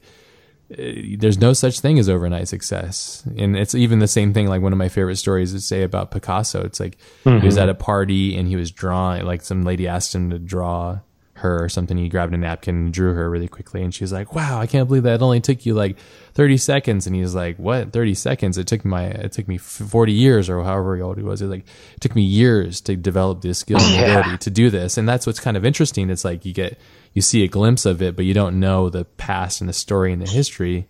But there is a universal law, I think, that we all acknowledge, is that when we see something really great, we understand that time was used, like significant time and focus was used. And the greater that focus and the use of time, the more I think we understand like that value universally. Like anybody of any walk of life can look at something and go like, there's something to value here. You know, like you stand there and you look at a row of cars, for example, there's 5 cars there, and each one of those cars took a lot of time and effort from many hundreds and thousands of people to do, but there might be one particular car that had this particular designer or a particular person that put that extra amount of time or focus and dedication or love or passion into it. And you just feel it. You just look at it and go, yeah, this is the one. This one's better. Or you look at like an Apple product in comparison to its competitors or something like that. You just go, this just looks like it was thought of more, you know, it just looks like it was considered more, and it feels like something of value. And so people that understand that and acknowledge that and use that as a powerful tool, it's like, man, unstoppable, you know, really amazing, you know. But I think there is a universal law, and I think that's a very true thing that is just through and through in culture. And I think that's a really important thing for us creatives as we go through this process, to acknowledge and understand that there's going to be years of failure, years of it, lifetime worth of failure. But if you slowly make increments towards it, and you're not alone, like listen to this podcast, listen to me, and all my success has been just as much failures. It's like, if you're not failing, you're not learning. Yeah. And I don't want to romanticize the failure part, because failing fucking sucks. Like I hate it. Like I feel like a turd when I fail. I'm like, damn, this sucks. You know, like if I go do a speech or something, I don't do it as well as I think I could, or whatever it might be.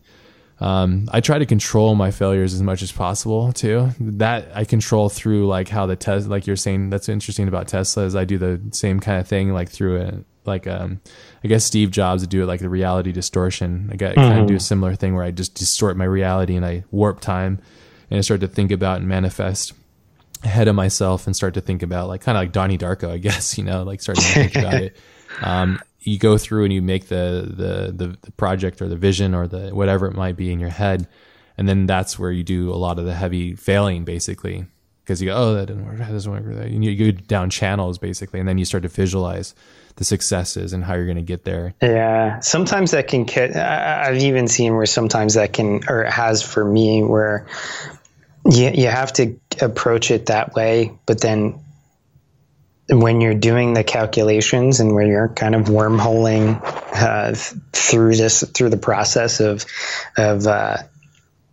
not trying to let your own head get too much into it, to where you start throwing up your own roadblocks, because then it's like over calculating, and you're just like, you don't want to do that. No. You're trying to think of how to wind up with a successful ending to whatever it is that you're trying to plan out. Yeah. But it's just a matter of also, you know, knowing when to kind of back off of it, and then, you know, looking. And I think that's something I learned a lot from skateboarding, was like how to look at things from a different perspective. And you can kind of say that for BMX, snowboarding, skateboarding, whatever Anything, it is, different disciplines. Wrestling, skiing, Yeah, totally. like any of it, it's like, again, it's a universal thing. I think a universal human thing, and to visualize and to focus and really pinpoint on things. And I think it's funny, the human brain, how the human brain can see things that weren't there at first, but then when you approach it, it's like watching your favorite movie over and over and over for however many times. It's like I've seen movies that I've watched probably hundreds of times, and then even in recent years going back and be like, oh shit, I never noticed that. It's like the perspective, it's like always shifting. Yeah, that's what's so interesting about films, is they're constantly shifting, they're constantly changing based on your lens of reality. And like, you might watch a film 10 years ago and be like, this sucks, and then 10 years ago you're a family person, you have all these different realities, and you watch, you go, wow, like that really touched me. Like, it's always funny. And even filmmakers, when you watch them before they have family or after they have family, their films significantly change because their reality is distorted completely to as a father. I could definitely say that as a father. It's like right before I took the job at GoPro, I shot a short film. I shot it with my kids. My wife was my AC. Awesome. And I shot it in just a few days around the neighborhood. And I just asked my buddy James, because I was like, oh shit, I don't think I'm going to be able to do all the VFX on it, because I wanted to get it done. So I was just like, I went out and I shot it. The whole time I had the track for the short ahead of time. Like the track. That helps. The track, I do that too. I always pick the music usually before, or get in a good idea. Yeah, and the track basically played out. For me editing, it's always, the music is always the pace for the edit. Just like a lot of editors will tell you, that is like, it's the puzzle board. Like the kid's puzzle board that's already has the outline, and you just kind of like line things up in the middle for the pegboards. That short was totally different what I wrote down in my little black book, which was father and son based, had to do with like time and changing reality through time. And it's very kind of sentimental, and it was totally like a father-son connection. But as I was shooting it and listening to the track over and over and over, it totally shifted. And I think, to your point, is like having a family totally shifted my thought process while working on that thing over, like the 3 to 5 days that I did that project. And I made it flip-flop from like this father-son thing to this thing about loss between siblings. Yeah. And there's no, the music drives the whole thing. There's no VO, there's no dialogue. And I kind of like that. I like when music drives a piece. Sure. That the visuals just, let your mind go wherever. You're talking about Eternal, right? Yeah. The Eternal short that I did. And it was like, when I was editing that, I was like kind of sobbing like a little girl. It's great. And not that crying girls are bad, but just the sobbing ones. We hate that. I was joking. but no, I mean, like it's about loss. And it's like, no matter what, if I was like, if just my family watches this and I get good feedback from them, like I will be, I'll be on the moon. And, that was something that I was just like, okay, I'm going to put this out there. I don't know what's going to happen. I don't know if, like you said, if I was going to get like some shitty comments on Vimeo or putting it out there. Yeah. But, when I showed it to my wife, she cried. When I showed it I showed it to my son, who was a little, he was younger, and obviously my daughter was much younger at that time. He got upset because of the whole, it's a brother losing his sister, but her, because they were so close, her their connection to each other, basically living on, and without ruining it for people that are listening but haven't seen it yet, is like the connection was so strong that it brings on a telekinetic energy to him. And of course, I always have to get the little sci-fi thing in there. It's something you like, Yeah, and who knows, like, what I like about the idea of that too is thinking that humans can attain something like that if they really did. And, that probably goes back to like, thinking that people that were like in Atlantis or the Egyptians or thinking that maybe we were at a higher level, back thousands or millions of years ago, however you want to play it in terms of the calendars go. But everybody thinks that everything came before us was beneath us, was simpler, where I like the idea that it was much more advanced back then than it is today. Just a different way. Their fascination wasn't with technology. It might have been more with like a spiritual connection with altered realities and we call ayahuasca and all those kind of spiritual trends, like open mind expanding, third eye brain opening things, pink toads in the Amazon, and but it's finding the break in the simulation. Which is, and seeing the twitch and the black cat in the Matrix, and but the funniest thing in all of that is like, what's the biggest thing in like Silicon Valley right now? Microdosing. To like expand your mind, which I think is all too funny. And then the rest of the other people go off to the Amazon to drink ayahuasca. But no, I like those.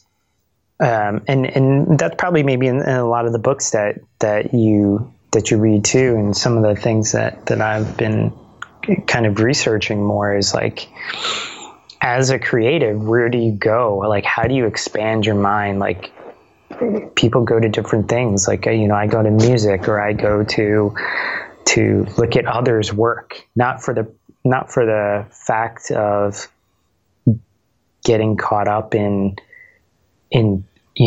if I'm looking at your website, it's like, shit, am I going to be worried about the like ashes stuff is going to creep into like what I'm doing, and then I'm going to be like, oh crap, it permeates. It doesn't evolve in a it's a good thing. It's a good thing too, because it goes back to like the education thing of like what Andrew said of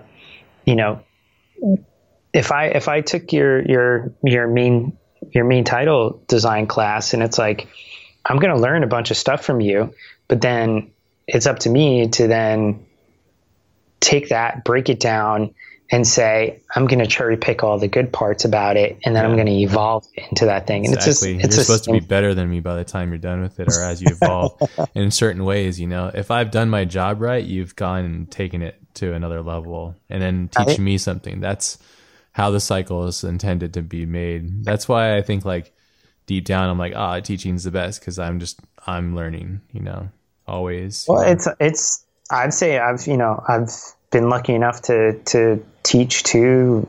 I've done stuff at teaching at NYU CATA, and I was part of FX PhD early on, and I taught a class for them too. And it was like, all of that gave me the utmost respect for teachers in general. It's like I used to give my teachers so much shit in school because it's easy. And then I was just like, holy shit, writing a syllabus, like, I had to do grades for NYU, but I was like, not only it's just like structuring it, it's like it takes a lot to know how to teach, and not everybody can teach. It is not easy. Yeah, it's true. Even recording, like, and from the website of it, is recording a class. Like, the first class I ever recorded that went out on the net, I want to say I took like close to 100 takes of trying to record it, and I was like, how the fuck do these guys do this? Yeah, it's so tough. My first class was such a nightmare to make. I was like, oh man, it's so much just work. Doing it, I've gotten a lot used to it now, because we at Learn Squared, like we are constantly, we build classes with our friends and fellow instructors. So like I basically am making these classes with them. Like Michael's like production, like his class is just like making it was great fun, and also a lot of work and a lot of time. It's like months and months of work before even recording starts, because you're just wanting to make sure that like what you're teaching, what you're putting the effort towards doesn't already exist necessarily, or like what's the edge? Like, why would somebody spend their hard-earned money to pay for something like this? Like finding that value for somebody, like the average amount of people, but not alienating people. It's just so hard, making those choices is really difficult, but it's at the same time, like, that's what makes it fun, so teaching is really difficult. Yeah. And it's like, obviously there's tons of free tutorials, and then and then what happens as soon as you put something out there, either someone torrents it or someone does it, and then they just put it on there. They do basically the same tutorial on YouTube or Vimeo, and we come back to the whole thing. As soon as you put something up, it's not, it just kind of yours. Yeah. I think that's why also in my classes, I really wanted to focus on like, not how, it's more about why, Yeah. That's the key thing. You can't touch the decision. that shit. You can't, like the why comes from years of me being me and my intuition. I can't teach you that, but like what I can teach you is like how to think for yourself, to question things. And, I think that's it's a difficult thing to teach though, because it's not as easy as like, hey, here's a plugin and push this button, that one does this. That's the button pushing stuff, which we have that too, but it's also really important to know why. That's the bad thing. My sister just graduated from a college in Florida that basically did that same thing. And when she would tell me like what the teachers at the school would have her do, was like, it was like a teacher would come in and be like, go through this Linda course, and when you're done with it, take a screen capture of that you completed the course and you fulfilled the thing. And I'm like, oh man, that's dirty. Yeah, and this is a pretty big school, and or something. Yeah, for profit. And I was like, oh well, tell me who your professor is. Let me look them up for the different things that she did, because she was doing illustration and she was taking motion graphics courses. And obviously she was kind of, as my mom's like, oh, she's following in your footsteps. And I'm like, I look these people up, and some of them were like graduates from the same school that never actually went out and worked and just kind of came back in the thing. And I'm like, man, these people are probably just, they weren't amateur students still. Yeah. They weren't being prepared for getting a real job and being taught the skills, like what you had just mentioned of the button pushing will only get you so far. Yeah. And if you don't know why you're pushing that button and why you're drawing that Bezier curve for whatever reasons, it's like you're creating these ill-equipped people to go after jobs that either they're not going to be ready for, or they may get fired from them. Yeah, and that's exactly. pretty shitty. Yeah, and it's shitty. I told her to put it right in their face, and be like, "Hey, this isn't right, and you need to really think about these things better," because it's dangerous. Yeah, it for sure is. And lucky enough, I was know, waste of money. What a waste of money and time. Dude, it was a huge. It happens to so many people. A lot of Learn Squared comes from that frustration of knowing people that have gone through that kind of system and just being like disgusted by it and like, what the hell? You know, like it's like, why?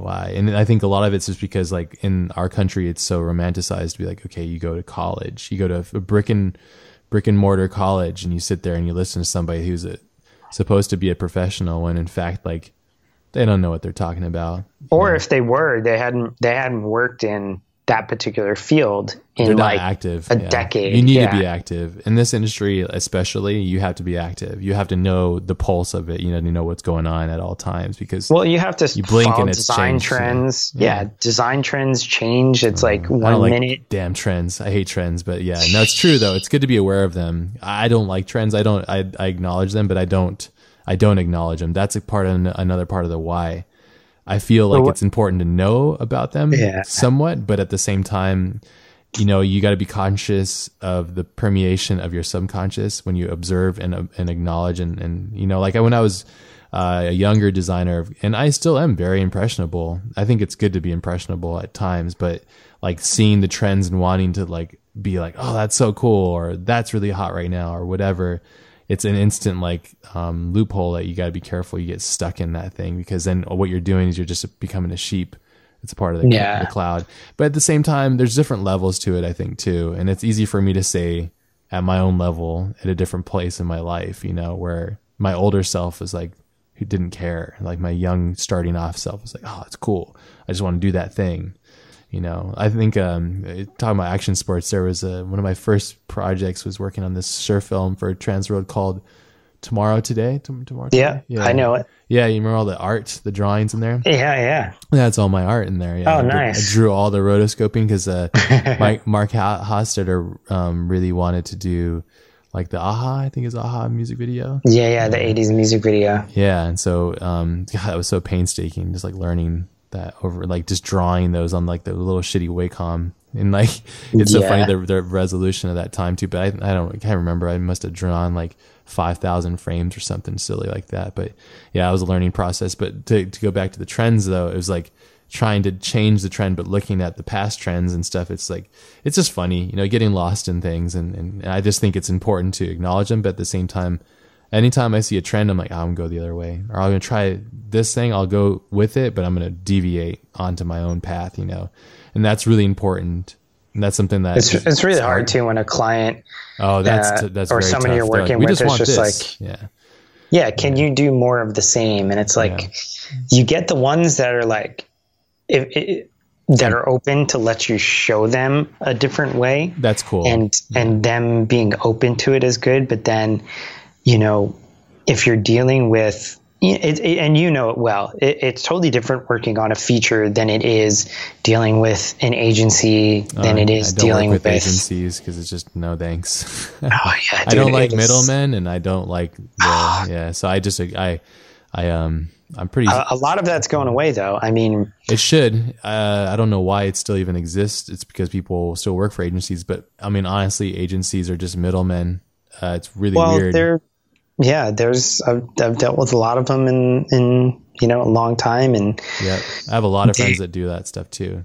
Sometimes it's just you're like, okay, you're anticipating the head banging on the desk type of thing, and and it's also a waste of time at some points. Sometimes you just get like an awesome agency to deal with, and they have like awesome creative directors and awesome in-house people that you're just like, oh, I'd love to do more work with them. But unfortunately, it's been flip-flopped to where like a good of the percentage is like, shit, well, why do I have to waste time to tell this producer or this other person involved in this of like how things can't get done from their initial creative decision, or if they make one decision because they want to jump on a trend or they want to do something different that is going to, ripple down the line. And you'd be like, you'd think if this company has been around for a while,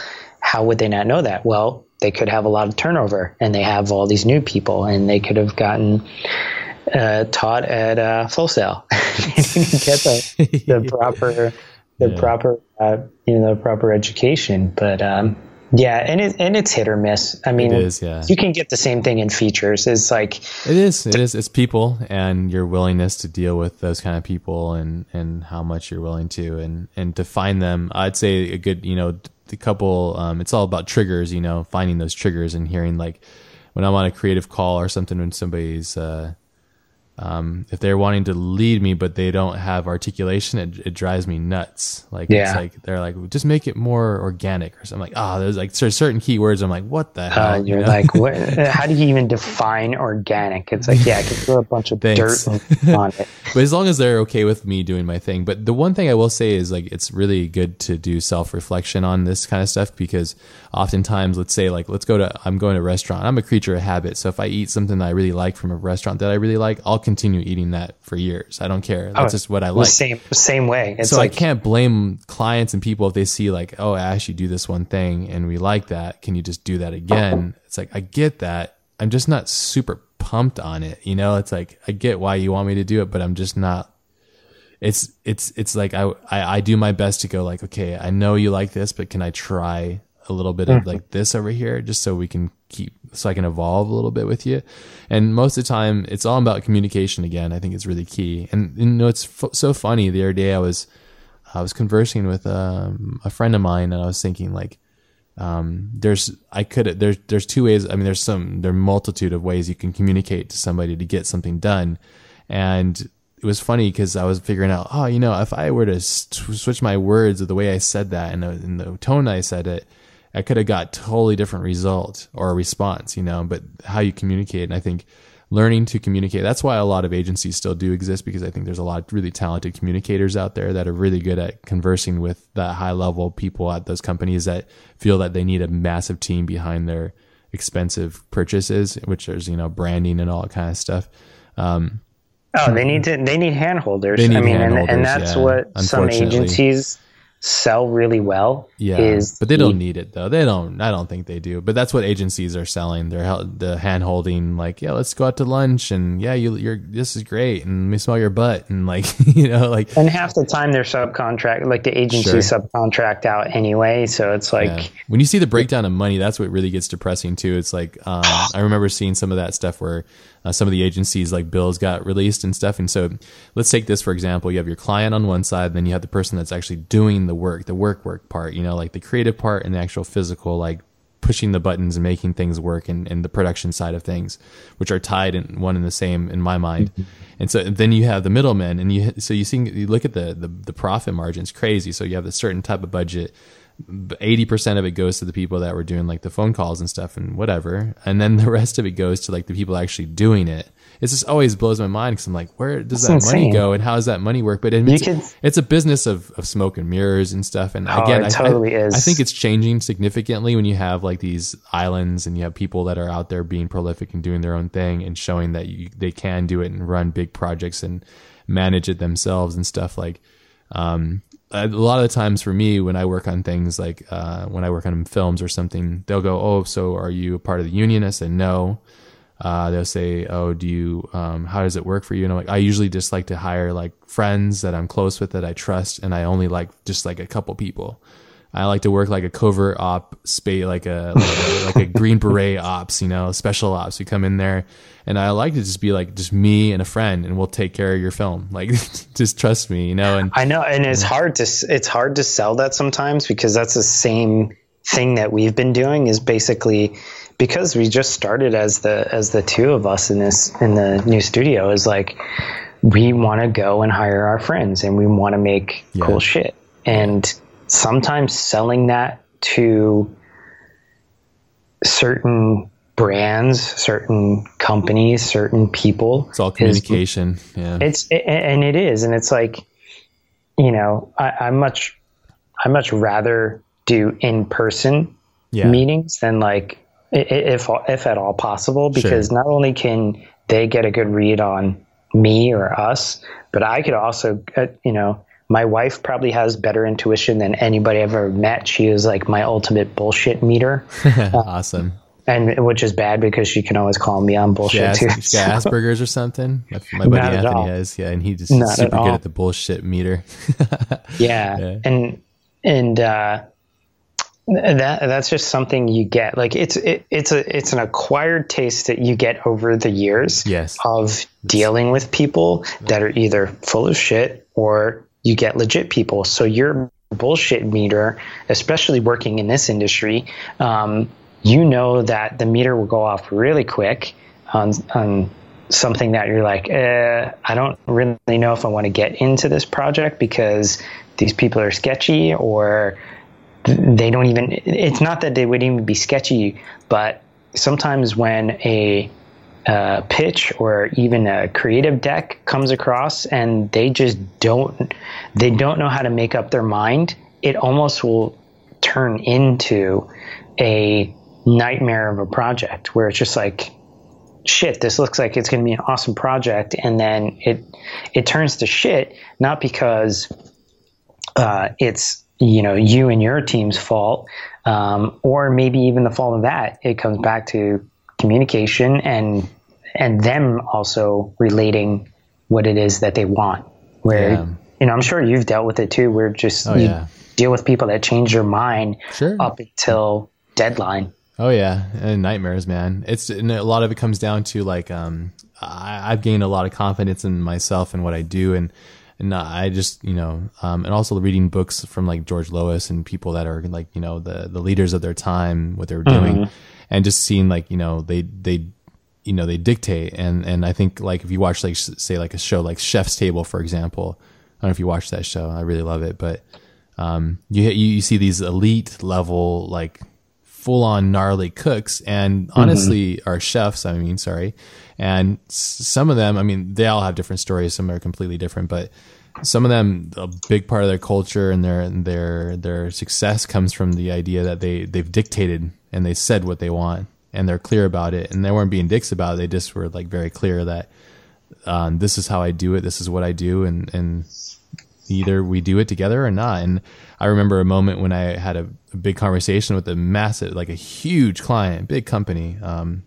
And I got on the phone with them and I pitched them one idea, and that was the idea I wanted to do. And they were like, oh, we usually get like 3 ideas from people. And I said, really? That sounds really weird, because that just tells me that they're indecisive, and that doesn't sound good at all. And I said, I had the confidence, and I wasn't trying to be a dick. I just was like, this is what I want to do. And you're going to get me 100% on this if we do this, And I was at the moment where I was like, I could take it or leave it, and I think that confidence and that's works, the thing, is that confidence of being comfortable in your own skin to turn down jobs that are probably going to be awesome, but then saying, or pay awesome, it's like, I just turned down a job 2 weeks ago that could have brought quite a bit of attraction to the studio and to us, but it didn't feel right. And smart. At the point, they wanted us less involved in the creative and more involved in the technical. And knowing how I want to build the brand that is the studio was like, I was cool with, and I cleared it. My partner was right there with me. Sure. And I was just like, if we're not involved in creative, I want to walk from this. And otherwise, what's going to set us apart from any other person that they can go out and just hire people that can do tech? No, exactly. Yeah. And you become the client's hands and not the brains. And I like to be the brains, I think it's a lot of fun. I think it's great to be both. I had Chris Doe on. We talk a lot about, the bricklayer, or that's a really interesting concept, like Chris thrives and loves to be like the front person and talk about the stuff and bring the clients together in a conduit. And also, let's say, like, I need to get him on here, but my friend Nick Campbell, the Grayscale Gorilla homie. Oh yeah, I know Nick.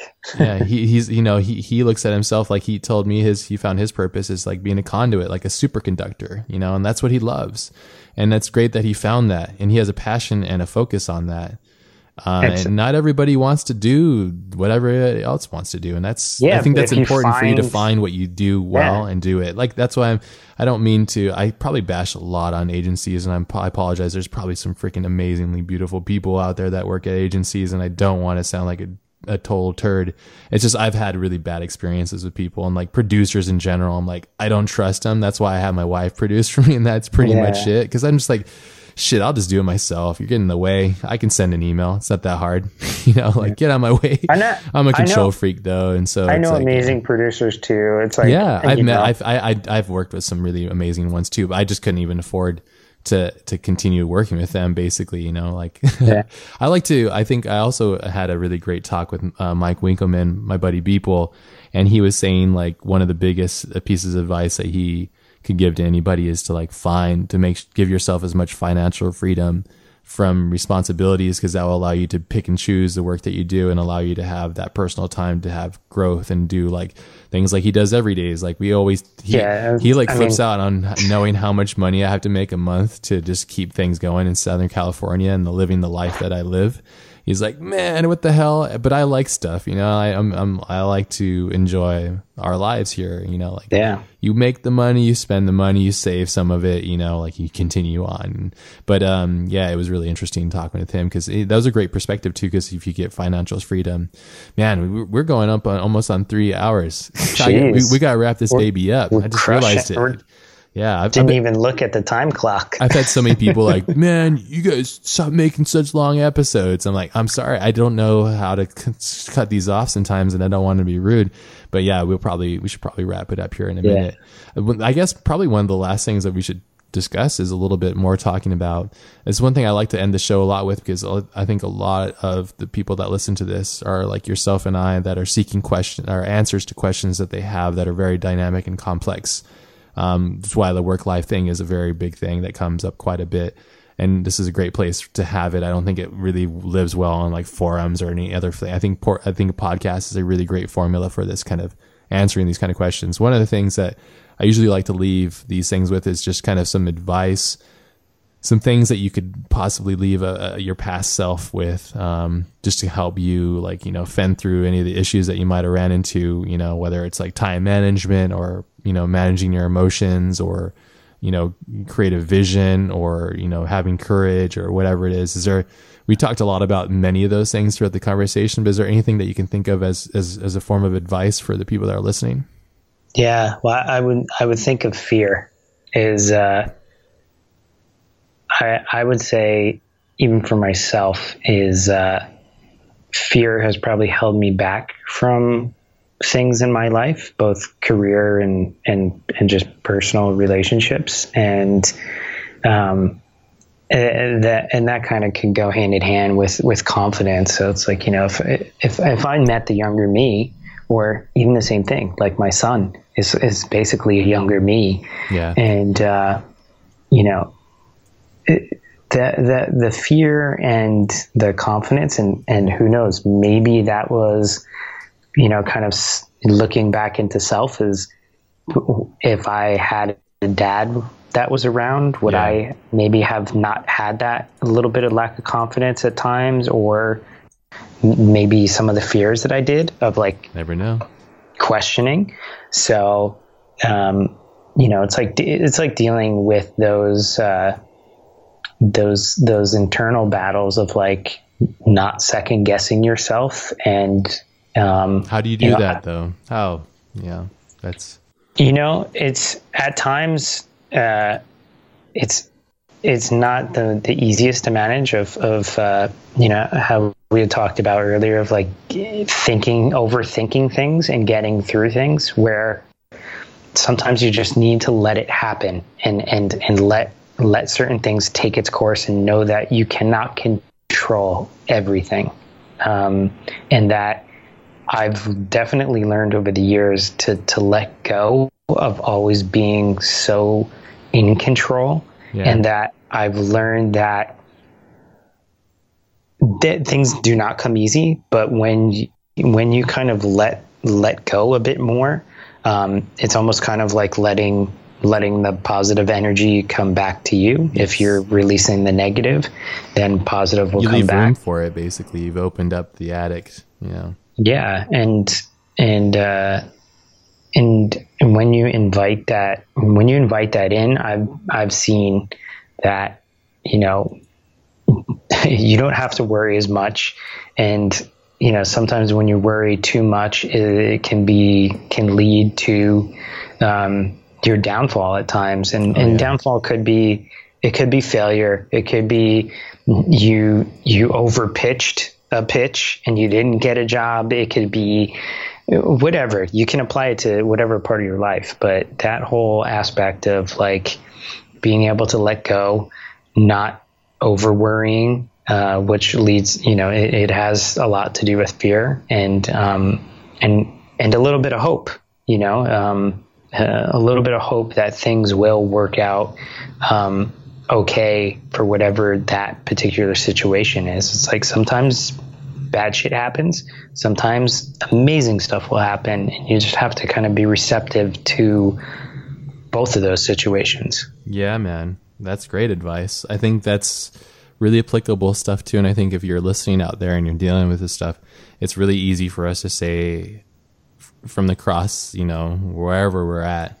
But I think it's a universal thing. Then if you really take these little bits and pieces of advice for all these different episodes and apply them in different ways, I think and for the most part, I really think it'll benefit your life in some sort of capacity if you can apply it properly and use it to help you in some capacity. I think they're great tools, you know, they really are. And dealing with fear and acknowledging that fear and letting the fear kind of go through you and leave, I think it's really important. It's a good one, man. Fear can be a really good tool for anybody. And it's helped us evolve. It's like if we didn't have fear, we wouldn't be here, you know, like we would have been eaten by dinosaurs. Yeah. Or just anything and everything, you know, like fear of all kinds of different levels of fear, you know? So I think it's good to have it, but it's also really good to have perspective with your fear. I think that's the key, you know, having that perspective of where that fear is coming from and where it's going and how to, you know, roll with it, judo that thing, and just like let that energy kind of flow with you, kind of